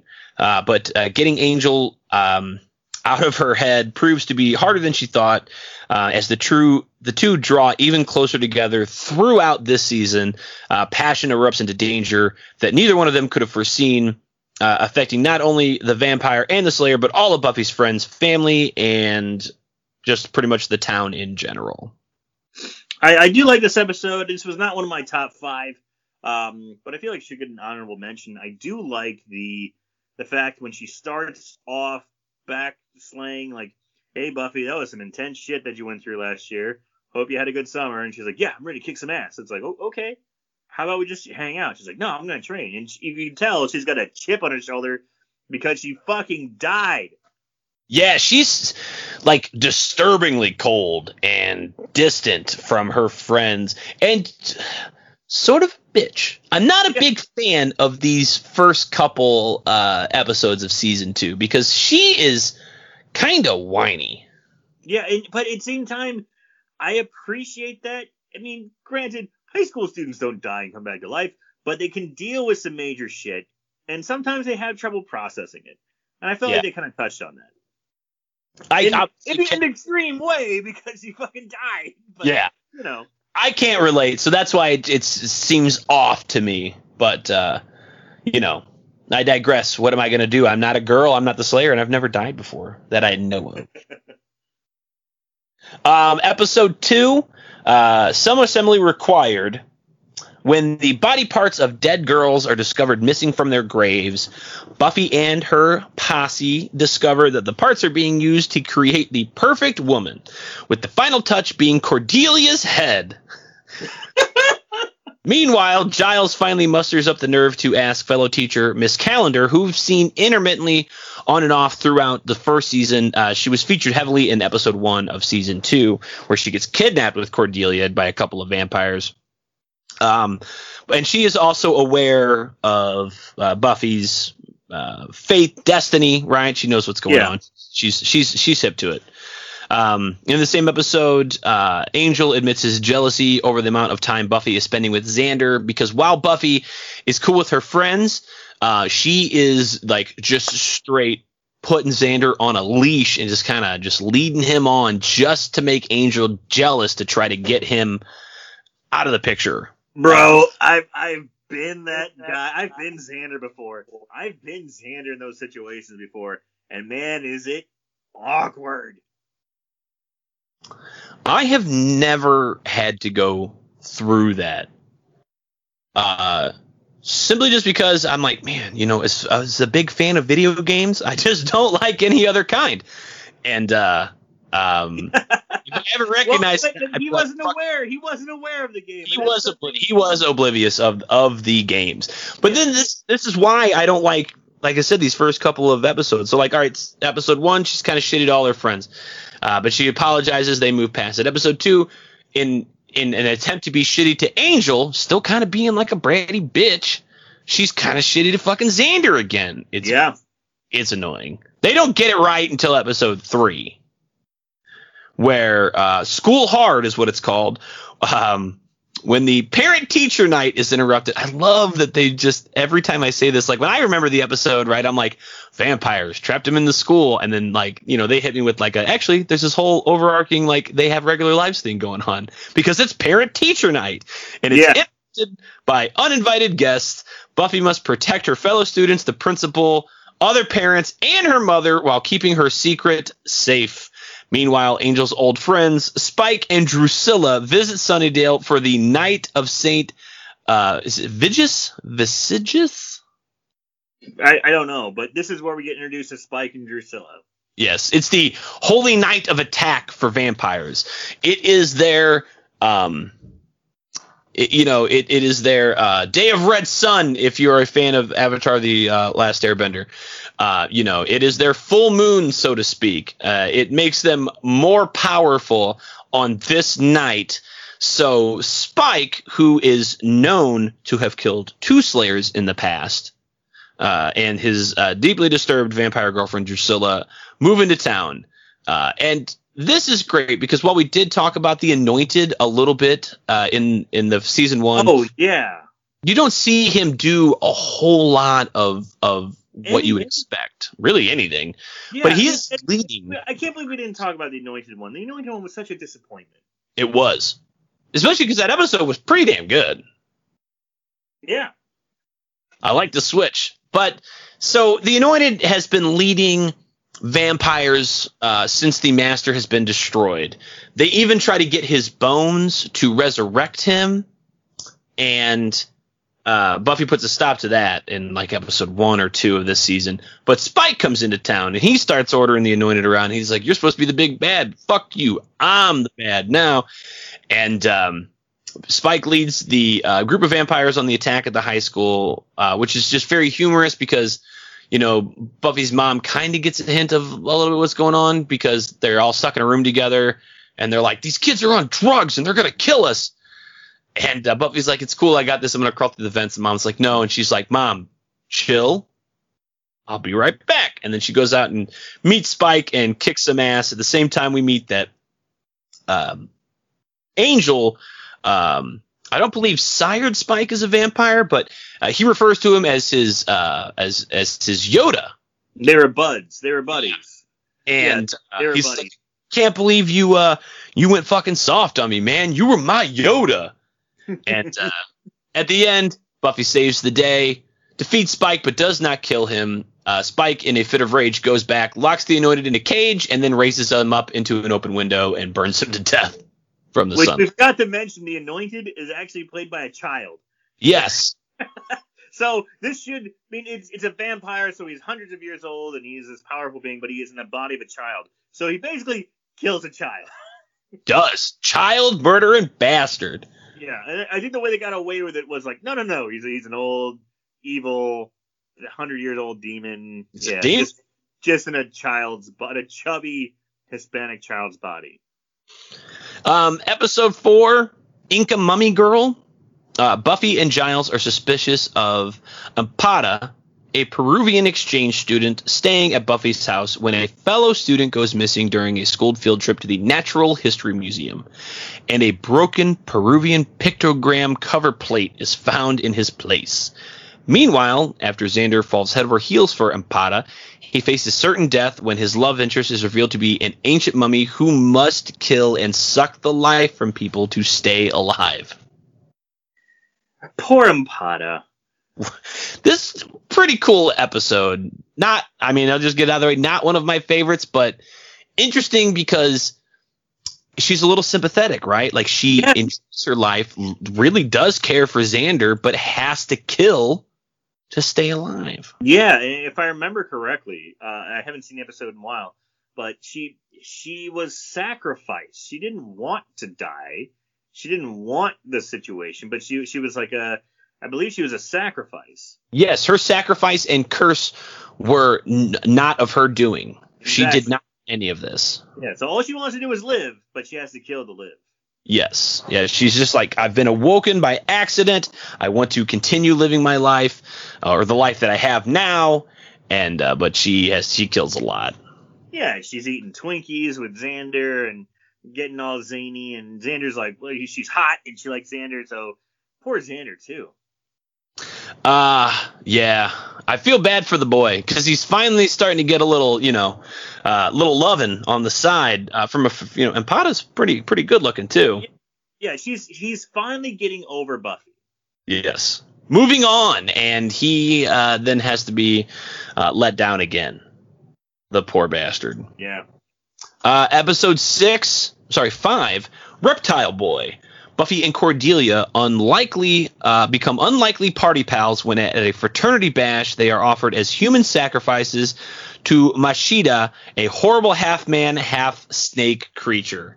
This was cool. I'm underselling it here with its title, but like Buffy meets these frat boys, right? These college guys, and they're like, she's trying to get over Angel. She's like, well, this guy seems interesting. They go to the party. Cordelia happens to be there, and she gets drugged. She fucking drinks gets slipped a Mickey, and you think that like this is about to be every after school special I've ever seen in my life. Then lo and behold, kind of flip the switch on you there a little bit. Nope, nobody's getting date raped. They're actually going to get sacrificed to this horrible snake creature. You know what? Honestly, I felt like this one was kind of forgettable. Only because it's very cookie cutter up until the point, at least for me, up until the point where you get to the sacrifice, then you're like, oh, I get it. Yeah, that's the part I remember. I remember the last 10 minutes of the episode. I remember this one being just kind of like, okay, yeah, you're like, oh, some boys, and the boys got bad intentions. Okay. Xander saved the day, and he gets harassed by him and dressed in girls' clothes and shit. Typical hazing stuff. Episode 6 now is just titled Halloween. Buffy, Willow, and Xander are recruited by Principal Snyder to trick or treat with the neighborhood kids of Sunnydale. But the night doesn't turn out as they planned when Buffy's costume causes her to lose her slaying ability, and the other kids transform into their costume characters. Meanwhile, when Giles begins to paste together the night's events, he learns that it's his past that is making this a very haunted Halloween, because these kids and Buffy and everybody got their costumes from Ethan Rayne's, costume shop, which have all been essentially cursed so that during Halloween night they turn into whatever it is they're wearing. And it's pretty much Giles who has to save the day now that everybody's generally outside of their own character. Yeah, but I mean, it's everyone kind of becomes their own costumes, and Giles has to come in and save the day, and he has a run-in with Ethan Rayne, who is familiar with Giles' past. He used to be one of Giles' buddies, which I think was very interesting. It was a great character development for Giles. It was. The only thing that was odd was that you find out that Giles used to have a nickname of Ripper, and that he was somewhat of a badass. You've had this very pompous, wearing jacket. Yes. Yeah. This English tea-sipping English gentleman, and then you're like, nah, man, his real name's Ripper, and he's gonna be, because even Ethan, when he sees him, is a little scared and then gets roughed up by Giles on more than one occasion, not just in this episode, but throughout the fucking series. And he is never fucking happy about it when he gets cornered by Giles, because he knows he's about to get his ass beat by Ripper. Right. Oh, man. Episode 7 is called Lie to Me. Buffy's 5th grade flame, Billy Fordham, unexpectedly arrives in Sunnydale with one motive: to deliver Buffy to Spike in exchange for the immortal life of a vampire. Meanwhile, Buffy and Angel confront their feelings for each other, and Angel owns up to his past relationship with Drusilla. As it turns out, Angel not only sired her as a vampire, he actually tortured and tormented her as a human to the point where she was driven insane. She was going to join a covenant of nuns, and on the day she was going to take her vows, that's when he finally turn her into a vampire after killing her fiancés and family and brothers and parents. Dark house. And then because of that, he drove her insane.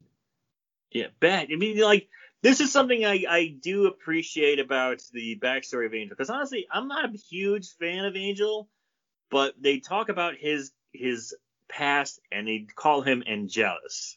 Mm-hmm. Right? They don't call him Angel, they call him Angelus. And, or Angelus. I don't know, whatever. Angelus. Either one. And this motherfucker sounds dark and evil and interesting. And then we have this goddamn puppy dog-eyed piece of shit, you know, and Angel lurking around. And I want to see more of this Angelus or hear more about this guy. Exactly. And at the same time in this episode, you've got, Ford trying to become a vampire.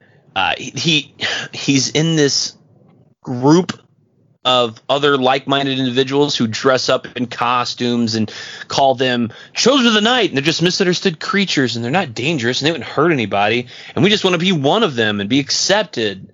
They're goth kids. They're vampire goth kids. Yes, and only Ford is aware of what they really are, and then as it turns out, he's got some sort of disease or tumor. Disease, yeah. Yeah, and he's going to die in 6 months, so he's like, I need to be a fucking vampire. But in the end, as he tricks Buffy down there, she gets the best of Spike, gets the door locked, inadvertently trapping the innocent people down there. I'm sorry, trapping Billy down there with the vampires as the innocent people escape. And once they finally make it out alive, Buffy has to go down there and retrieve his corpse because he has very much been eaten. Yes.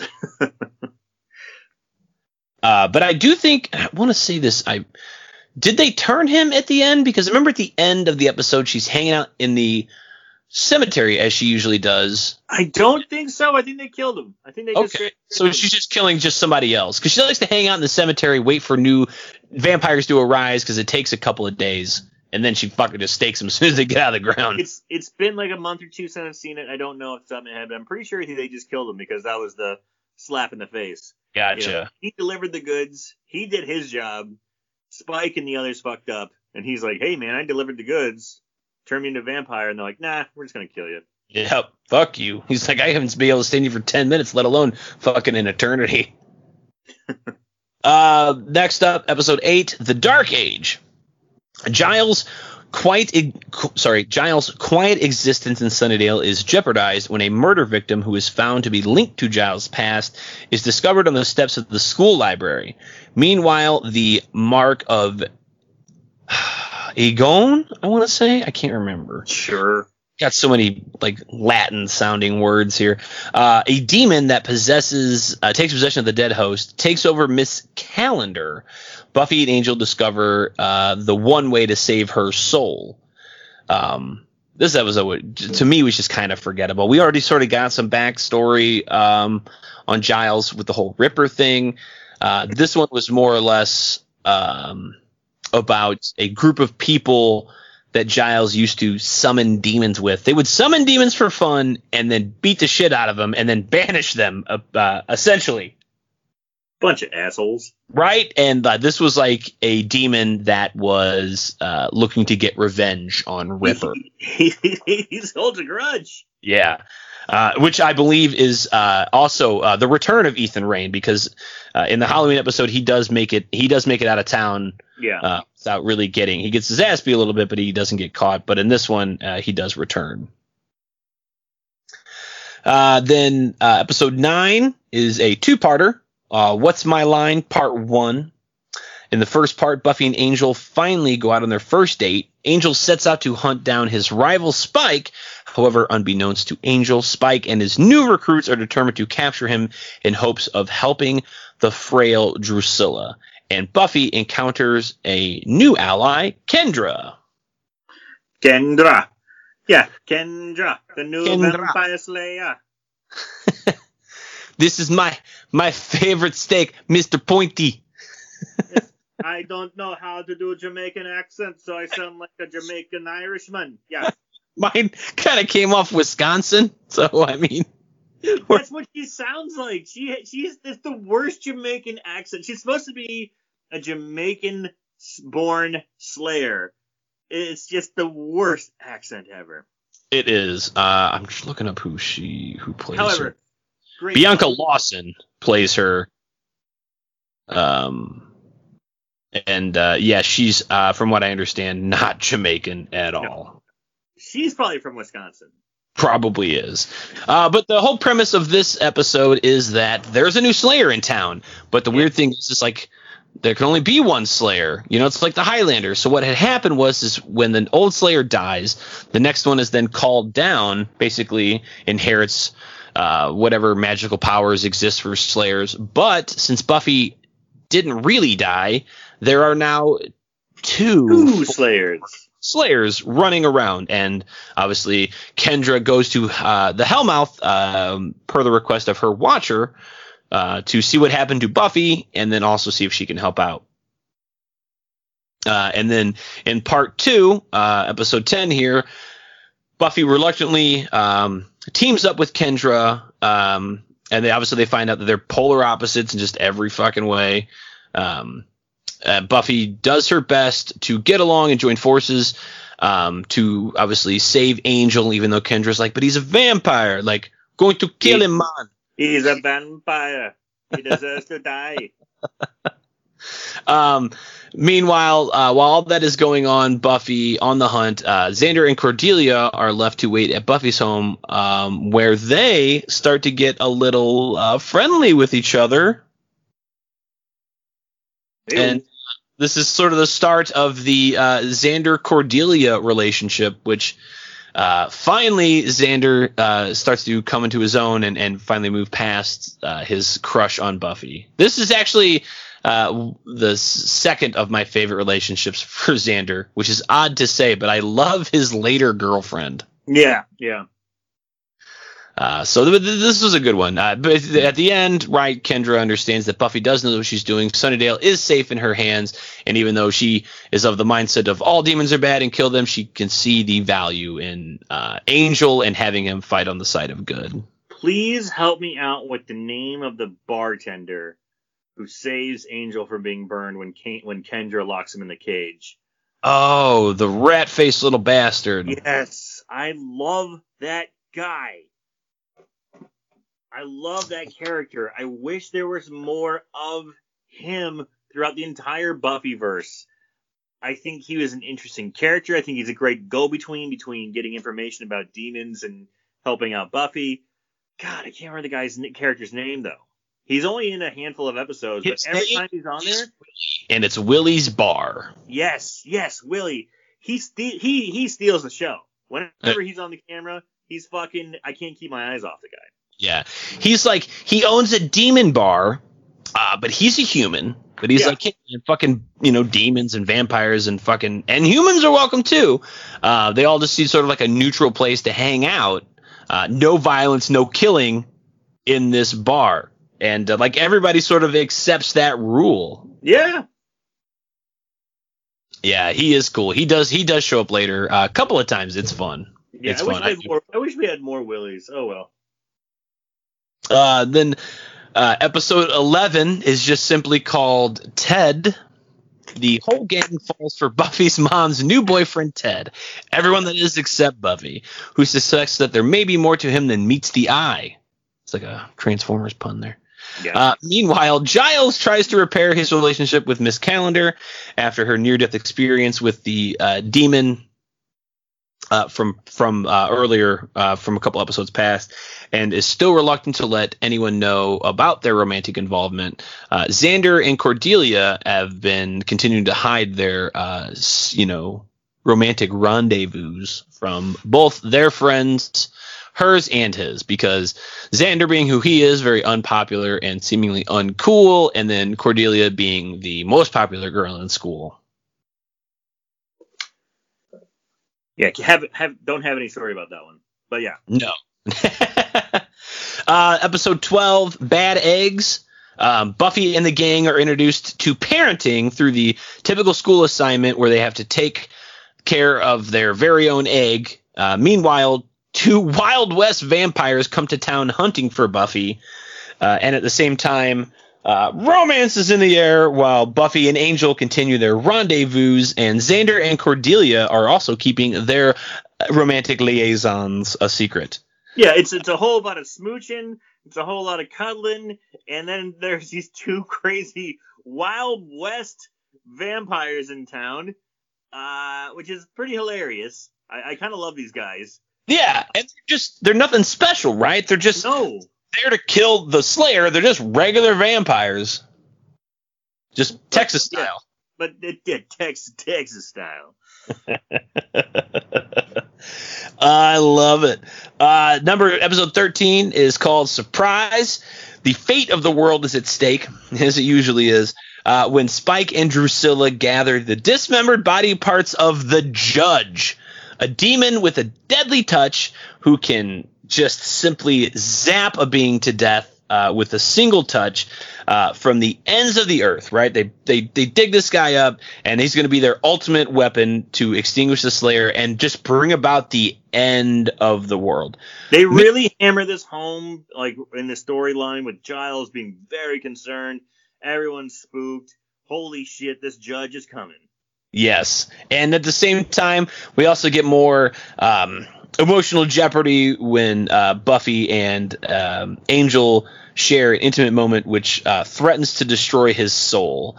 We have now found out that the spell on Angel that restored his soul was actually placed there by Jenny Calendar's family. She's actually there to ensure that Angel continues to suffer. She's been placed there by the Gypsy clan that she belongs to, and her family is responsible for the spell. And we find out that if Angel experiences one moment of true happiness, his soul will be extinguished, and he will then transform back into the evil Angelus that he once was, the vindictive, horrifying vampire, because the intent of the spell is to have his soul make him suffer, not experience joy. And they're so vague with this. If he experiences just one moment of pure happiness, he'll return back to this form of Angelus, this horrible monster. I experience pure happiness when I bite into a good cheeseburger. I experience good happiness when I pound a delicious beer. But really, his pure happiness that they're talking about is Angel dipping his donut between her Dunkin'. I can't even say it right. I'm kind of drunk. Dipping his Dunkin' between her donuts. There we go. Yeah. Yep. Pure bliss is just, getting your rocks off in a girl. Getting your dick wet. Pure bliss. I mean, they're not wrong. No. And this was fun because, you get that whole going on, plus the Judge, who's Brian Thompson. Who plays several different characters throughout the Buffy seasons. He does. He's in the first season as just sort of not a throwaway, but he's sort of set up as a threatening, end of the master. Empire, yeah. So this was good. I liked this episode a lot. Episode 14 then is Innocence. After Buffy shares an intimate moment with Angel, which extinguishes his soul, they bang. She blows up the Judge with a bazooka, and then Angel and her fuck. Gotta love it, right? Violence and sex go hand in hand, and nothing's cooler than using a bazooka in a mall.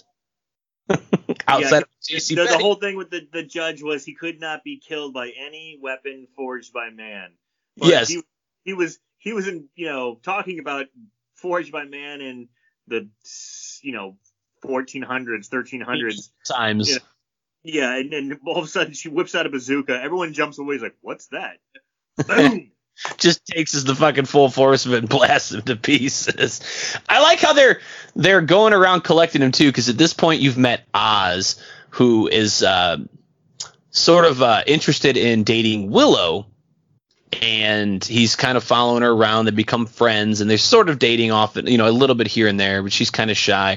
But he's becomes familiar with the Scooby Gang, and even helps out on occasion. Like in this instance, he's there with them at the mall where they blow up the judge, and like the task that Giles gives everybody is like, once he's fucking blown up, go gather the pieces of this guy and do not let them get together or else he'll reform. So like, it's played by Seth Green, and Oz is just going around and he's like, here's an arm, and he's just like holding it up and waving it, dude. It's a funny scene, and I like Oz. He's a good character too. Yeah. So all right, so now Angel is lost his soul, and he is now one and done with Buffy, as he just gets the hell out of there. He's just like, well, gotta be hitting the old dusty trail. You should go home to your mom now. Wham, bam, thank you, ma'am. Yeah.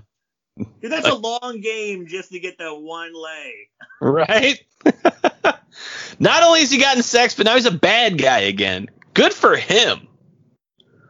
This man has played the long con. Yeah. So now she is left with the realization that she must destroy the now evil Angel, who has transformed back into his evil persona.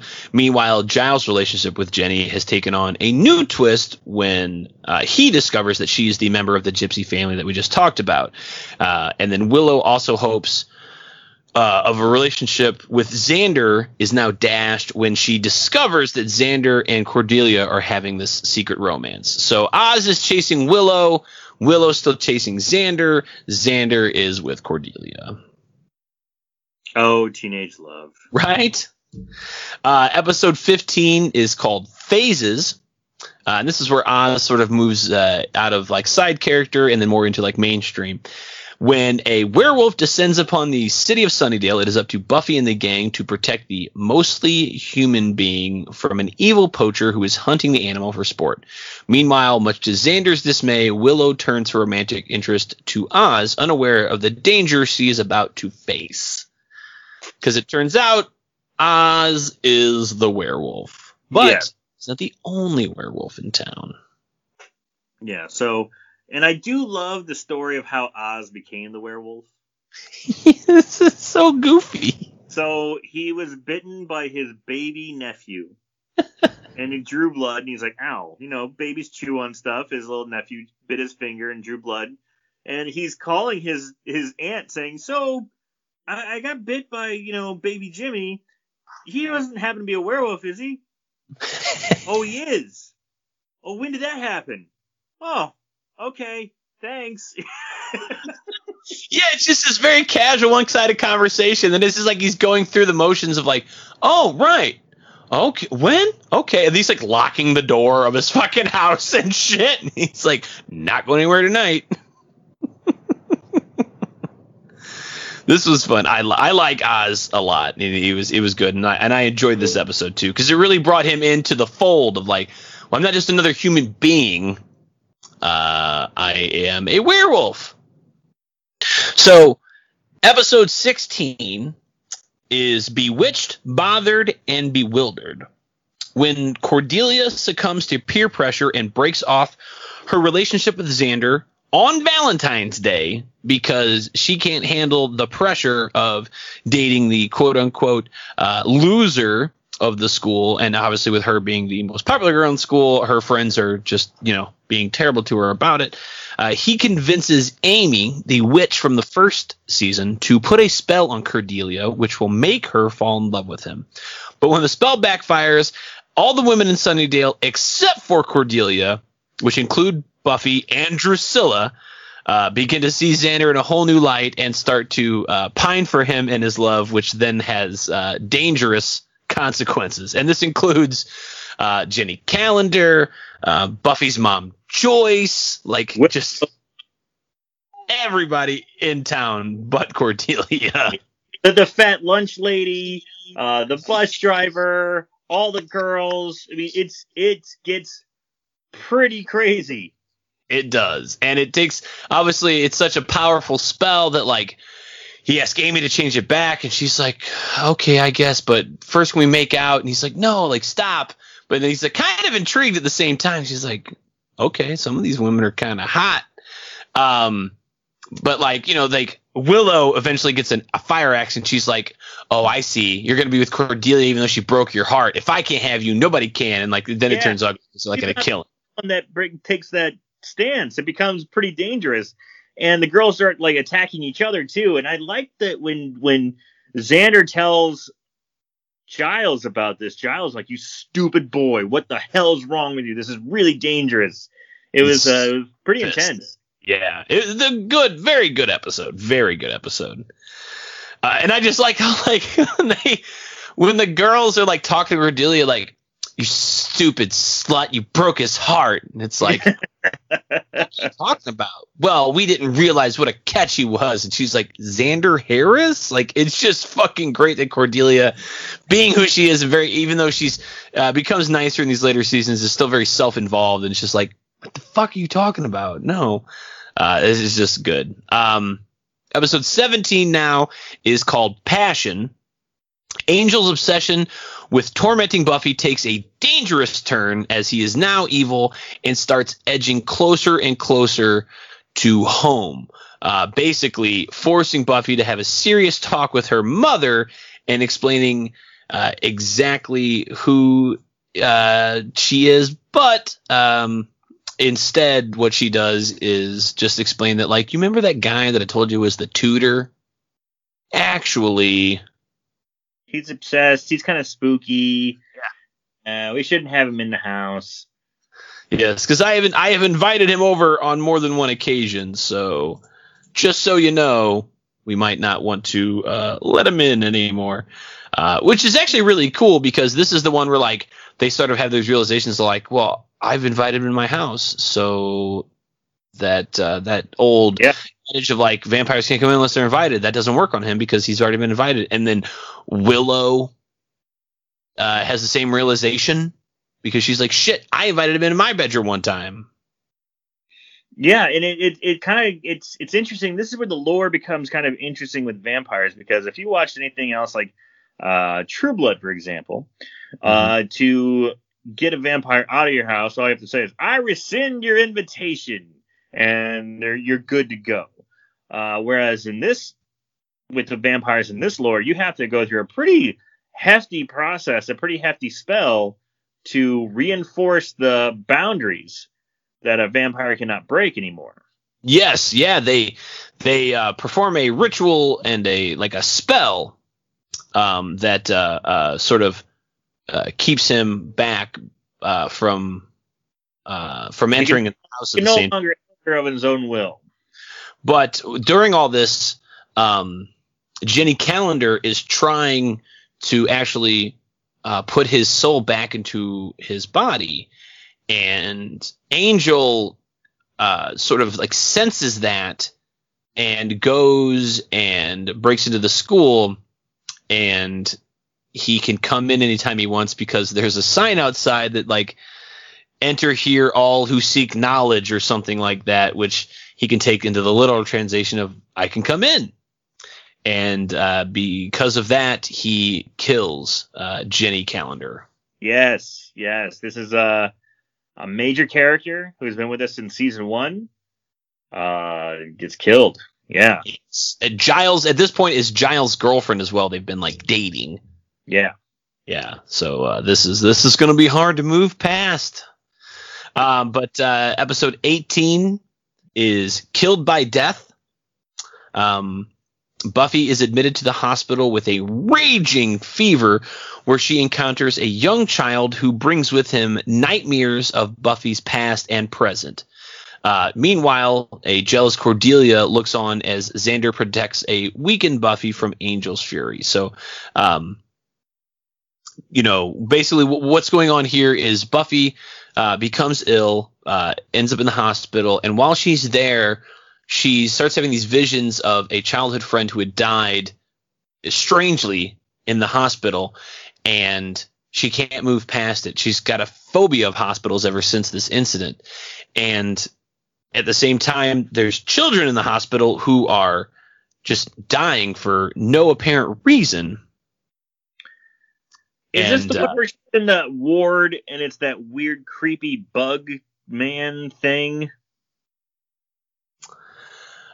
This is the one where I guess you could say it's a bug man thing. I kind of thought he looked like a taller, lankier Freddy Krueger because he has like a striped sweater and like a pork pie hat, but he sort of has the face of like a very evil like.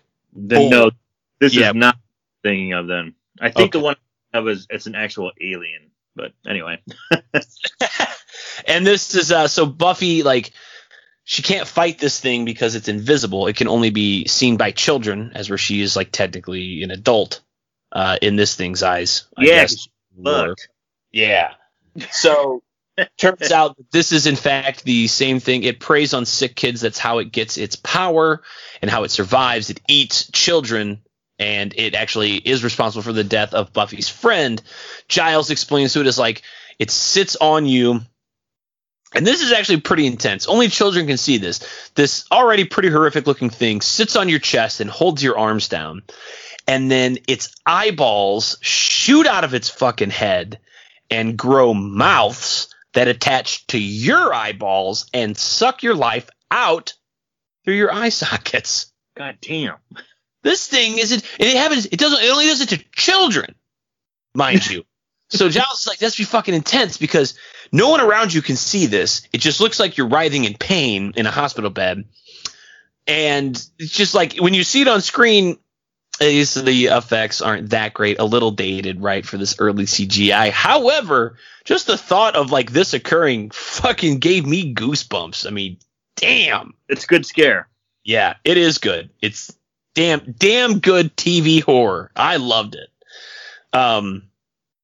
Episode 19 now is I Only Have Eyes for You. Buffy encounters a tortured spirit haunting the halls of Sunnydale High and recruits her friends to help her with this bitter spirit in a quest for peace. Meanwhile, Giles is filled with anguish when he believes that the spiritual being is Jenny, trapped and trying to impart a final message to him from beyond the grave.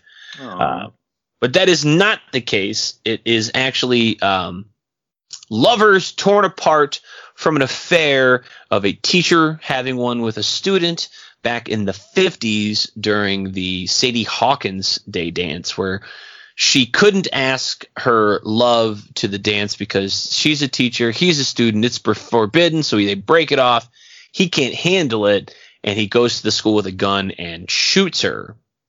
And what is happening here is that during basically these hauntings, his emotions are so raw that it is causing them to repeat history every night during the Sadie Hawkins Day week.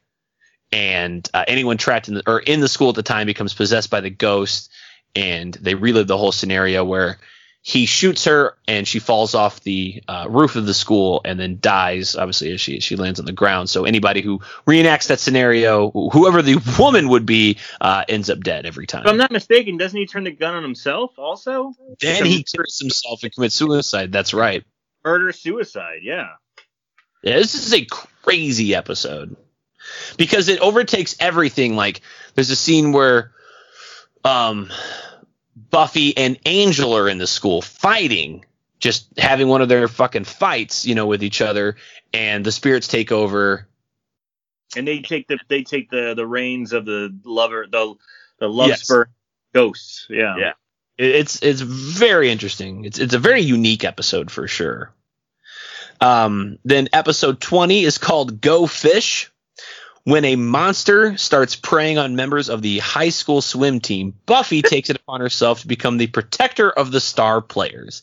Meanwhile, Xander goes undercover on the swim team to discover the truth about the missing teammates and ends up revealing a rarely seen side of himself in some Speedos.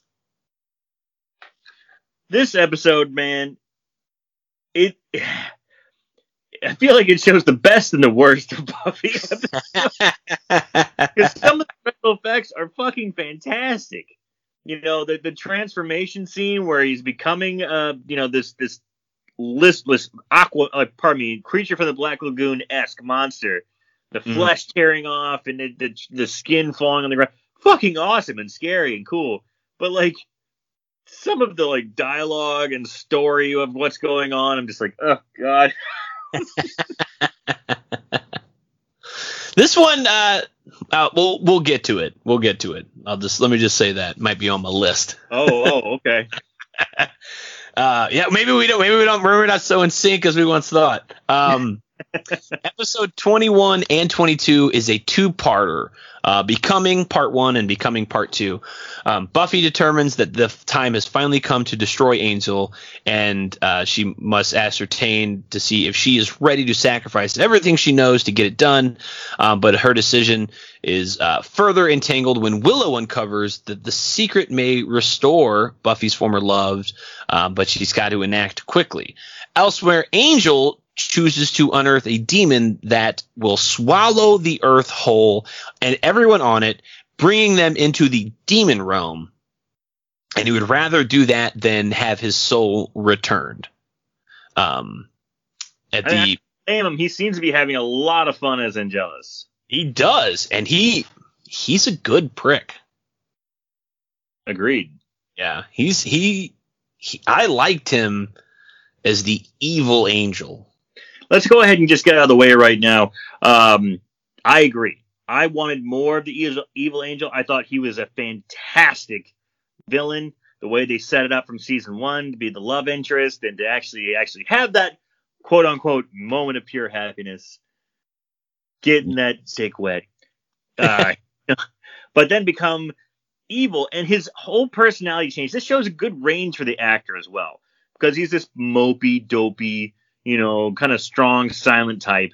Whereas when he's this Angelus character, he's much more brash and in your face and, cracking jokes and having a great time and just being a cold-hearted killer. It's fun. Exactly. And he's really good at it. This whole time, it's something that we just didn't really mention, but Spike was in a bit of a catastrophe when trying to sort of restore Drusilla in an earlier episode that we had mentioned. Spike didn't come out of it so well, and he ended up in a wheelchair for the majority of the second half of the season. And while Angelus is so evil and he's hanging out with Spike and Drusilla, he's just like poking fun at him, like calling him wheels and like, hey, don't get up, I'll get that for you, like roller boy.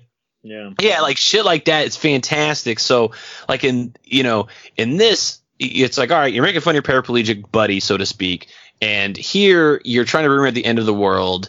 You have to get this demon to wake up basically by stabbing it with this sacred sword, so long as you're worthy. And I love when he does it and it doesn't work out, and Spike's just like in a sing-song voice, someone wasn't worthy. Like, it's just so great because he's just so fucking tired of putting up with Angel. Right. And we even find out that like Spike might have been faking his injury for far too long, because he just like at one point he just gets up out of his wheelchair without playing possums.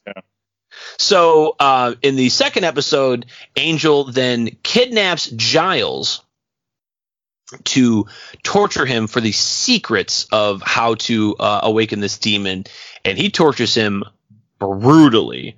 At the same time, Spike sneaks off, goes to Buffy and says, look, I want to help you either kill Angel or stop him. I don't want to end the world. I kind of really like it. I'm living in it, right? So I don't want to go to the demon world. I want the Earth to stay right here. I like cigarettes and pizza and things like that. He's like, so I help you. I disappear. You don't stake me or Drusilla. You'll never see us again. Buffy's like, right on. Let's do this. At the same time, Willow has been attacked and she's in the hospital, but she's still trying to perform the spell to restore Angel's soul. We get down to a final showdown. Buffy saves Giles. Spike knocks Drusilla unconscious and steals her away for an escape, while Buffy and Angel battle it out one last time.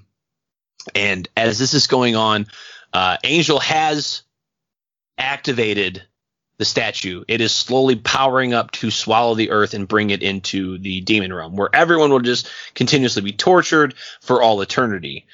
While this is going on, right at the end of the fight, Buffy seems to have the upper hand, and Willow restores his soul. But earlier in the episode, Buffy learned that the only way to close the portal is by killing the one person who opened it.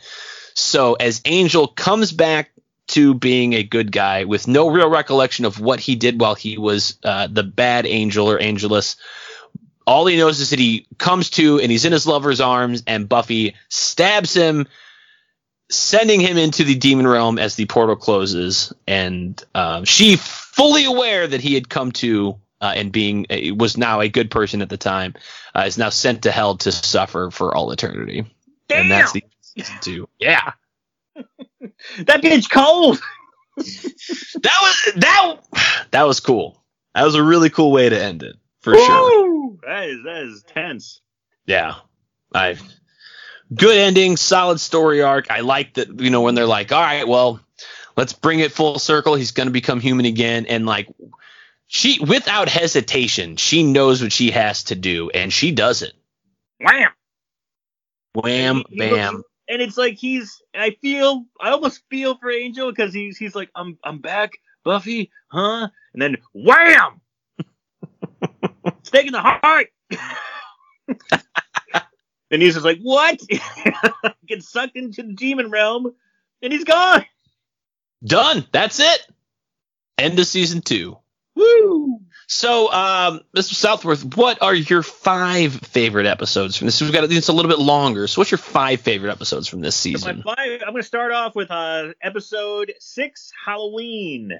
Yeah, that's on my list. Yeah, that's my first one I like. I just absolutely love everything about this episode. This may actually be one of my top 5 episodes of the whole entire series. When they possess the qualities or the tangibilities or what have you of the characters that they're dressed up as. Xander becomes a pretty handy military man. Willow becomes a ghost, and Buffy, the mightiest of them all, becomes a damsel in distress because she wants to impress Angel by looking like a girl that he may have come across when he was an actual human in the 1700s. God damn, is this episode fun. And it also introduces us to Ethan Rayne, who I think was really, really wasted throughout the entire series. I think we should have had more of him. He's a great villain. He kind of has a little bit of attitude, not really comic relief, but he's a little more fun, a little more loose. And we also get the introduction to backstory with Giles. He's not exactly the buttoned up librarian you think he is. He has the nickname the Ripper. He's kind of a badass. He could be deadly. We get a little taste of that. Ooh, what's going on with that? So yeah, that's my first episode I really like out of the season. I couldn't agree with you more. It's one of those really memorable ones. I never forget it, even if I've gone years and not seen the show and people are like, is it good? And I'm like, let me tell you about this one episode. Actually, there's a couple out of here if I'm like telling people about the show. There's inadvertently picking a couple episodes just from the second season without even really realizing it.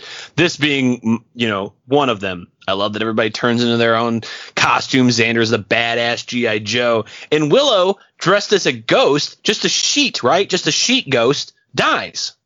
Yeah. She just falls down dead on the spot. Kids turn into devils and demons and zombies and just all kinds of fucking nasty, groovy, ugly things. It's so cool. It's so cool. Yeah. And it also introduces the idea that, and this runs through the whole series, demons and vampires and ghouls think Halloween is tacky, and they take the night off. Yeah. They don't have anything to do with Halloween. Yeah, it's like the one time where they're like, I'm not fucking going out, even though, like, it'd be easy picking, right? But it's just the streets are full of people, and they really don't want their world to be discovered. Plus, they're being mocked. Yeah, they're just like, this is entertainment. Yes, Halloween is on my top 5 for sure. What's your next one, buddy? Next one is one that you didn't like. You kind of glossed over it. The Dark Age, episode 8. Giles' past comes back to haunt him when a demon and Ethan Rayne is summoned, and their wild days comes looking for them in Sunnydale. I want more Ripper. I want more backstory. I like Ethan Rayne. I wanted more of this. So when this episode came up, I was like, fuck yeah, this is cool. So you get that Ripper was Giles was called Ripper. It was part of this almost a cult, if you will, or coven of warlocks and witches who were summoning demons and really experimenting with some wild shit back in the 70s, LSD and all kinds of craziness. Man, more of that. I was really interested in it. I agree it's probably not the best episode, but because it gives us more about Giles. I wanted more Giles. I wanted more interesting. I wanted to find out a little bit more about Ripper. I enjoyed that one. And this one you did get more Ethan Rayne, and I did enjoy that. And you got more backstory on him as well. That was fun. It's just Giles just seems so out of place to me as the bad boy, because he's just so proper and pompous and just articulate. And not that those are qualities that bad, hard asses can't have, but he never really exhibits those qualities, right? Except in one episode in a later season where you see him actually be Ripper, and even then it's fun, but for me it's just a hard pill to swallow in a show with immortal vampires and demons and end of the world every other 5 seconds and witches. I can't take the fucking 6'3" scraggly white guy as a badass, like librarian. Like, that's where I'm just fucking drawing the line. That's the stick for me, apparently. All right, my next one, episode 11, Ted. Yes, this one's on my list as well. I knew it would be on yours because we were texting about it when you were first watching it. I fucking love this episode because we didn't mention it before, but this is done by John Ritter. I wanted to say, rest in peace, John Ritter. One of his last television appearances, I believe, before he passed away. And it's so good. He's the love interest of Joyce, kind of coming into a stepfather role really fast, really off the charts, like really winning the heart of Joyce really fast. And Buffy's like, what the fuck? He seems so nice on the surface, but whenever it's just him and Buffy, he's all about the rules and about regulation, and he starts hitting her, and it starts getting real dark, and you're like, Jesus Christ, this guy's hitting Buffy, and Buffy takes revenge and kicks him down the stairs and kills him. Holy shit, it's getting really dark, really twisted. But then he comes back, and you're like, what the hell is going on? You find out he's a goddamn robot. And she's like, thank God, and then just wastes him. He's a serial killing robot, too. Yes. He's had like 4 or 5 wives whom he takes eternally into his, like, underground bunker, so to speak, and they just die. And then when they die, he's like, oh, she left me. And then he, like, can't cope with it, so he goes out for another one. Yeah, and I just love this scene. Before you know he's a robot, they're playing mini golf. And, Buffy cheats to get in the hole, and he sees her cheat, and he's like, you can't do that, young lady. You can't do that. It's against the rules. And he's like, damn, he's getting really intense. And you see him, like, smacking himself in the leg with the putter as he's, like, disciplining her. And I'm like, Jesus Christ, this is getting dark.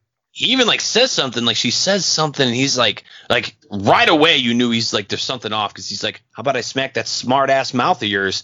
Yes. And he, like, the other people come around the corner and they're like, who wants cookies? Yeah. And this is John Ritter, who is if you know anything about Three's Company or other sitcoms, he is loved by all. Everyone loves John Ritter. Mom and Dad Save the World, John Ritter. Everyone loves John Ritter. Oh, wait, no, that wasn't. He was in Remote Control. That was Stay Tuned. Stay tuned. That's what it was. Stay Tuned. Thank you. But yeah, I mean, everyone loves John Ritter. So to see him in this role of literally like abusing a child and, cussing him out and, like self-harm and weird dark stuff. Woo, it's intense. It really, really is. He's just, it's very out of character to see him play this character, but he does it so well. He does. Just fantastic. Yeah. All right, my next one. Episode 17, Passion. That's where Angel takes his torment to Buffy and kills Jenny Calendar. And we didn't mention it, but he gets this just...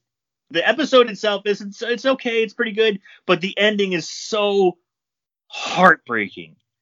It's Giles and Jenny Calendar have been on the rocks ever since she says that I'm the one who, I come from this family that's cursed, Angel. And they're like, you could have stopped this. You could have told us so we couldn't, nothing. You had the keys to make it preventable. But it happened. Angelus is upon us. It's all your fault. You could have saved the day. But, Giles is on the outs with Jenny Calendar. They make amends. She mentioned she loves him. He's like, oh, my God. They're smitten. They're starting to rekindle everything. Angelus, she tries to restore the soul of Angel. Angelus doesn't want that to happen. He kills Jenny Calendar. But then he doesn't just let her body lay there. He takes her body back to Giles's house, puts her in his bed, and lays a whole bunch of flowers and puts on like romantic music and has wine out. So when Giles comes home, he sees the flowers, the wine. He's like, oh, Jenny Calendar is up. There's a trail leading up there. He goes up there and he finds her dead body as the music hits a crescendo, drops his glass of wine. I'm almost in tears. It's intense. Holy shit. Yeah, because this entire episode, when Angel's been sneaking around and breaking into everyone's homes while they sleep, he's leaving like these charcoal drawings of them as they sleep, basically just kind of fucking with them, right? And then, like you said, when he gets up there and it's this crescendo, and he looks down and he sees that drawing, and that's when he realizes she's not sleeping, she's dead, and it's just it's gut wrenching. It's great television for sure. Yeah, and then you have the little bit left where Giles is like on a suicide mission. He's like, fuck it, I'm gonna go out with a blaze of glory. And he goes to hunt down Angelus, throws a Molotov cocktail in there, just misses his heart with a crossbow, starts beating him senseless with a fire lit baseball bat. Ripper. Like, you're telling me you can't see the badass in him? Hello, there it is. I can see it now. I mean, absolutely. Yeah, he's gone fucking Super Saiyan, but he's got a good reason to. It's just hard to see any other time. But yes, you are correct. Yeah, I love that fucking flaming bat. Great. And what is that? Is that 4 or is that 5? No, I was number 4. I have my last one here. Okay. Episode 19, I Only Have Eyes for You. So that's the one where the haunted couple take over the bodies of people during the Sadie Hawkins dance we already touched on. You're such a romantic. I love the music. I love because they do use the actual shabop shabop, which they also use in an X-Files episode, because it's just got a great eerie quality to it. And it's the Flamingos, I think, right? I Only Have Eyes for You. I think it's actually that song. I think that's what it's called. Yeah. It's fantastic. They have this overwhelming love and passion and emotion all bubbled and festered from the Hellmouth that it overtakes people during that time of the Sadie Hawkins dance every year, and there's always a murder-suicide. And you have Angel and Buffy fighting, suddenly get wrapped up in the characters, and they're both like passionate and trying to love each other, but it gets flipped where Buffy is the male character and Angel is the female character. Buffy shoots Angel. Yes, it's absolutely 100% correct. I forgot about that. Yeah, so it flips the script as well. So she shoots Angel, but I don't remember how she doesn't kill herself or someone saves the day. But damn, it shows good acting range too. I feel that this is a great showing for, Buffy has a couple notes, but here's the actress, Sarah Michelle Gellar, goes more, she can do something a little different from Buffy, and she does a great job. And the same for, the guy who plays Angel, David Bourdain. Yeah. Yeah, he plays like a scared female character. Very interesting choices, sir. I see a theme with a lot of them, right? You're just a big lover. Yeah. Oh, jeez. You're just a big, deep-voiced teddy bear, ain't you? Big softy. Well, you and I have some episodes in line.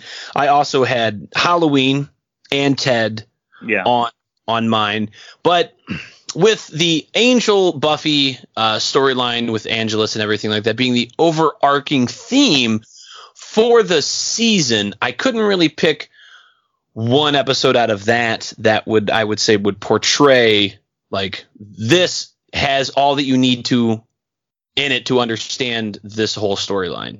So because of that, all of mine are actually more Creature of the Week episodes. So my first one was episode 2, Some Assembly Required. Where you've got, body parts of dead girls are discovered missing from their graves, and the Scooby Gang goes to investigate, and what they come to find is like somebody is building a bride of Frankenstein, so to speak, to create this perfect woman. And you think it's maybe perverted, but what it actually ends up happening is that of these two boys, one of them had an older brother who was very popular at Sunnydale High. He was captain of the football team. He was the, apple in his mom's eye. And, his brother used his knowledge of science to bring him back as the Frankenstein's monster. And all he was trying to do was build a mate for him to love him, because his brother was so upset, not that he was back, but that he was disfigured and hideous. He had died in a car crash. And so this was his brother's way of trying to bring about him the perfect girlfriend for his brother. So it starts out this maybe this is like perverted feel to it, but then later on, it's actually a quasi noble intent. But in the end, he comes to his senses, realizes that because he realized the only way they could get the woman to come to life is to actually use a fresh brain from Cordelia, and he won't have any part in that. So he ends up having to fight with Buffy against his brother and his at the time helper. I forget his name. I don't remember either. Yeah, but you're totally right. I love this episode, and honestly, this season 2, it was a tough one. It was tough to pick 5. It was difficult to pick 5, and you're totally right. This does have it's totally an homage to Frankenstein, Bride of Frankenstein, and you even kind of touched on it when you have the brother character maybe being more of the Frankenstein character, and then the assistant who makes you think of Bride of Frankenstein like the Dr. Pretorius kind of character, the one who's like, we can do it, let's just build it, let's just go.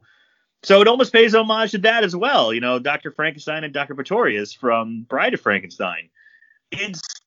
It's really great episode. It was actually one that I was considering, and I just had to make the cut. It didn't make the cut.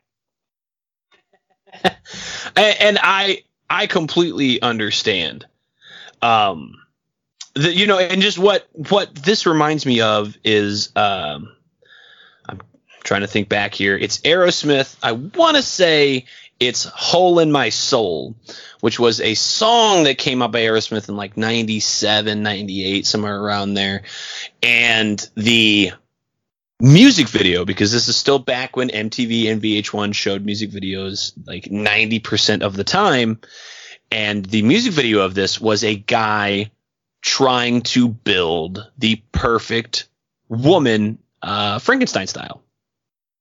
And so I was a big fan of that music video and the song, and this episode happened to come out at the same time. So I think of one, I always think of the other. So that one was just, for me, a just easy one, easy one for me. I haven't seen that video. I'm going to have to check it out. It's cool. It's fun. It's fun. Then, of course, I had Halloween and Ted, which we already talked about. My number 4 episode actually was Bad Eggs, which was episode 12. That one was weird. I liked so much because it was so high school, right? Take care of an egg for your fucking whatever class, child development, human studies, whatever it was, and make sure that it lives. You have to treat it as your baby. You're assigned a mother and a father, and this is your child. You have to make it through the week with it. And what it turns out is that they're actually eggs for this creature that is living underneath the school that can, once they hatch from their eggs, they basically latch onto you, similar to a facehugger or Starro from the DC comics, and basically force you to become its slave. And go, keep going. They go, and it forces them to it forces all the people that it enslaves to go down into the basement through a tunnel that has been unearthed, and basically dig out the parent parasite. And while this is going on, you've also got Tex 1 and Tex 2, the Texas redneck vampires, running around, these Wild West, guys running around trying to kill the Slayer. And they crack me up because, like, they're in the sewers hiding, and they get in an argument, and they're like, if you don't shut up, I'm going to punch you in the face. And he's like, okay, let's go. They basically have a contest about beating the shit out of each other. Just laugh my ass off the whole time. And why I picked it was mostly because when these eggs hatch, they grow fucking spider type legs, long, skinny, spidery. Yes. It is creepy looking. It was the first thing I actually saw in the show where I was like, this is very, very off-putting to me, and I don't like it. I hate spiders. Cincinnati Jeff does not like spiders. I don't like things that fucking move like spiders. I say that the way spiders move is unnatural, even though they are a natural thing on this planet. I don't like it. I don't like what they can do with their fucking limbs, and it sweating just thinking about it. So this whole thing just sent me in a fucking loop of terror, and I really liked it. And at the end, Buffy fucking jumps down the hole, gets eaten by the giant parasite, kills it, comes back up. The one Texas vampire who's still alive is like, this bitch is bad. He just Fubugas is like, fuck it, I'm out of here. Yeah. And everybody else just kind of comes to, and like the fucking backstory, because they've always got some goofy ass backstory as to why this shit goes on. They're like, Giles is like, it's gas leak, everyone. It's fucking gas leak all throughout town, and you all made it here, and we dug mass hysteria. It was just so weird, but I love the episode. It is. I kind of forgot. Like, there's a lot going on in that episode. There's a lot going on. You got the creepy eggs. You got the possessed people. You got the digging. You got the Texas vampires. It's not a bad episode, but it just felt like it was the plate was crowded. Right. No, I can understand that. There is a lot going on there.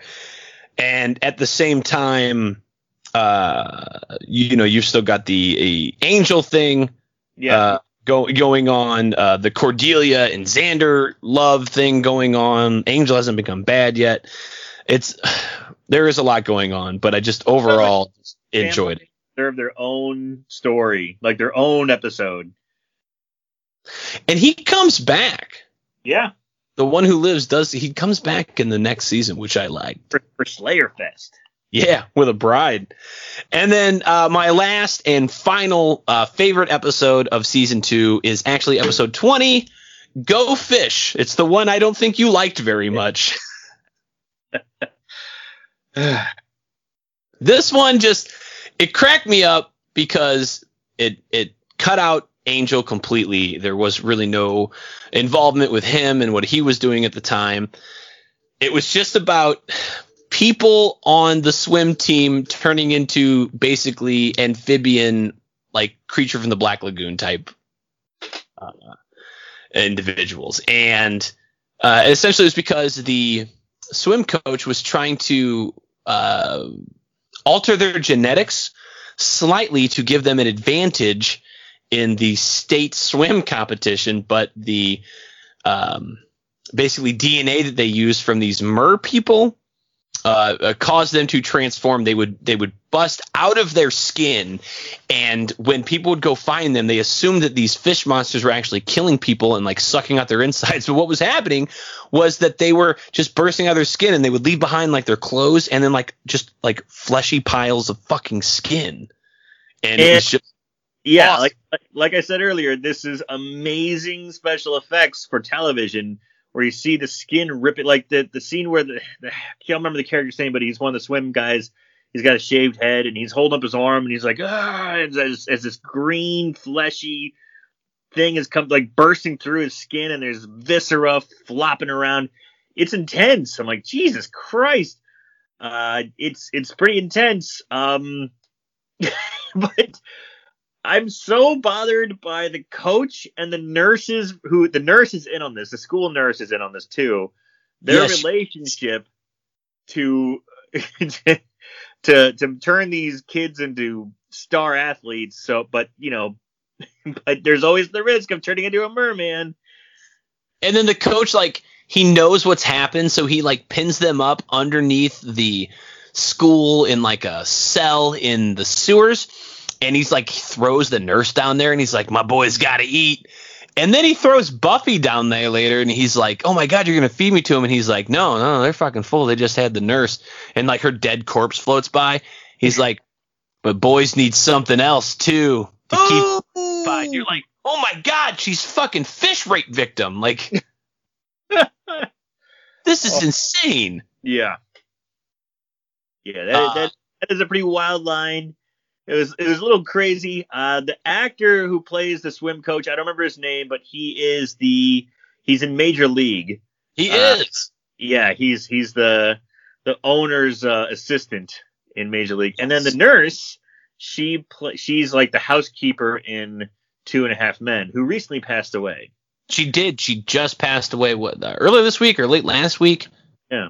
I don't remember the actress's name. I was not a fan of 2.5 Men, but I just knew it was a popular she was on it. I've watched a couple episodes. It wasn't my thing, but yes, she was on that show. She's very recognizable. Yeah. A lot of things.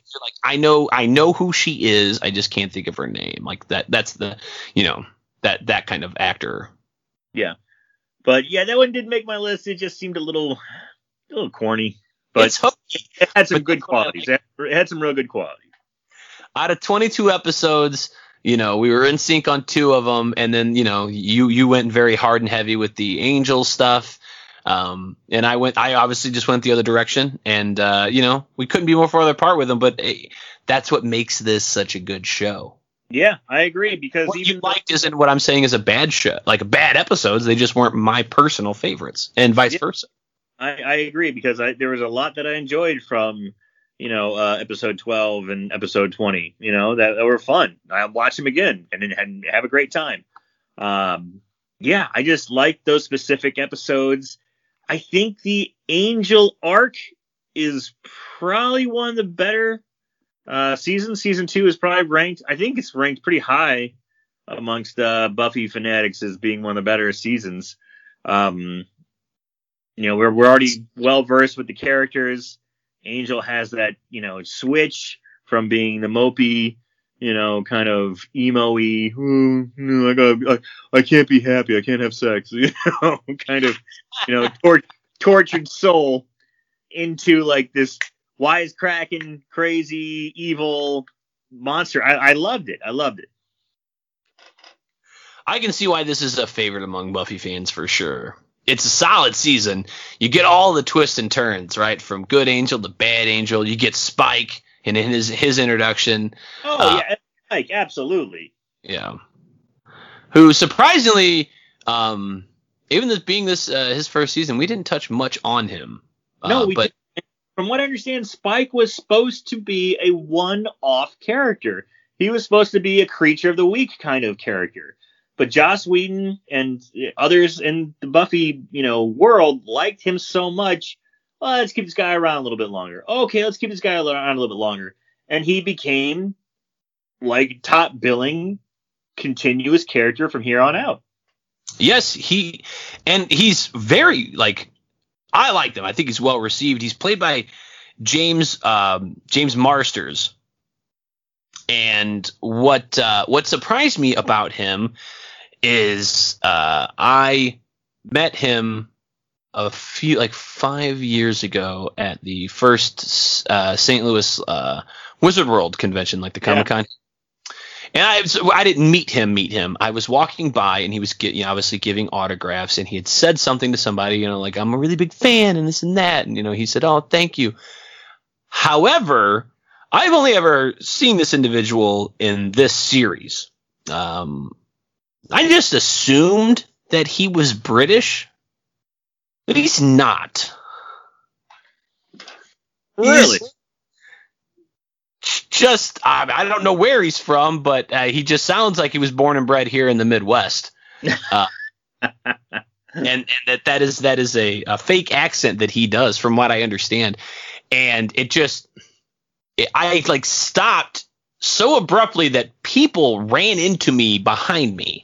As I stopped and looked, it just fucking threw me off. And you can go watch interviews with him, and you can see him in like reunion stuff, and he doesn't have that accent, and it just freaks me out. That's funny. Yeah, I was very unprepared for it. Yeah. Also, Drusilla, another pretty good character introduced here. She's interesting actress, kind of a interesting character. Definitely plays the insanity role pretty well. Maybe a little hokey at times, and she, correct me if I'm wrong, she has this nondescript psychic ability at times. Yeah, she like, the Slayer has a power to have dreams and basically premonitions. And Drusilla seems to have this ability as well. And it's never really explained as to where it came from. Maybe it was something that she had all along. It's just a world of demons and mystics and things like that. But she does seem to have it. And, she can sort of see events and things. Maybe not necessarily the outcome, but it's mentioned quite a few times in the beginning of season 2, and then not really utilized much at the end. Yeah. They really hammer it home when they first introduce her that, she's got these premonitions, and like she'll be talking and they'll just like kind of ham it up a little bit and then, have her premonition. But it's I always kind of liked Drusilla, and she's a very interesting looking person too. Very, very thin, but oddly muscular. Like, it looks like she's just a skinny person who loves to like lift light weights a lot. She's very toned, and that helps her vampire appearance, I believe. Well, she is the real life daughter of Martin Landau. No way, I didn't know that.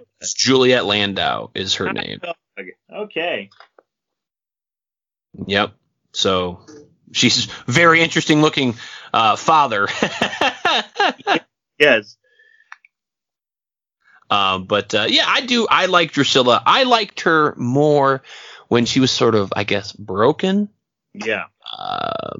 Because she was interesting in that aspect. And then when they healed her in the middle of the season, and then Spike then became like in a wheelchair, she just became more of just another kind of vampire, like another tool for Angelus, but not really interesting. You think she'd be more badass, but she just kind of did the same thing, but was able-bodied and, Yeah, like now that she's old. Not broken anymore, but she didn't do anything different, really. No, yeah, she didn't. That's really all I've got on season 2, buddy. You got anything else you want to add? Well, I just want to say I enjoyed this. This is fun. This is fun. I want to talk in Buffy, but I gotta go to bed pretty soon. But 2, I gotta bone up on season 4, 5, and 3, 4, and 5, and 6, and 7. Right, exactly. So thank you, everybody, for checking out our little experiment here. Thank you, Aaron, for not only coming up with the idea, but then being on the show as well. I really appreciate it. So definitely let us know what you like, what you didn't like. You can reach out to me, obviously, Cincinnati Jeff, through the Here Comes the Spooky contacts, right? The HereComesSpooky.com, our Twitter page, our Instagram feed, things like that. Of course, Aaron at HorribleHorrorPodcast.com. They have So Bad It's Scary on Twitter and Instagram at Horrible Horror Podcast. You can reach out to them or him and just say, hey, look, I liked it. We'd love suggestions, little feedback. We're coming back for a part 2 where we're going to do season 3 and 4. Absolutely, man. I'm pretty stoked. So, thanks for listening, and let us know what you thought. Yes, appreciate it. All right. Everybody have a good one.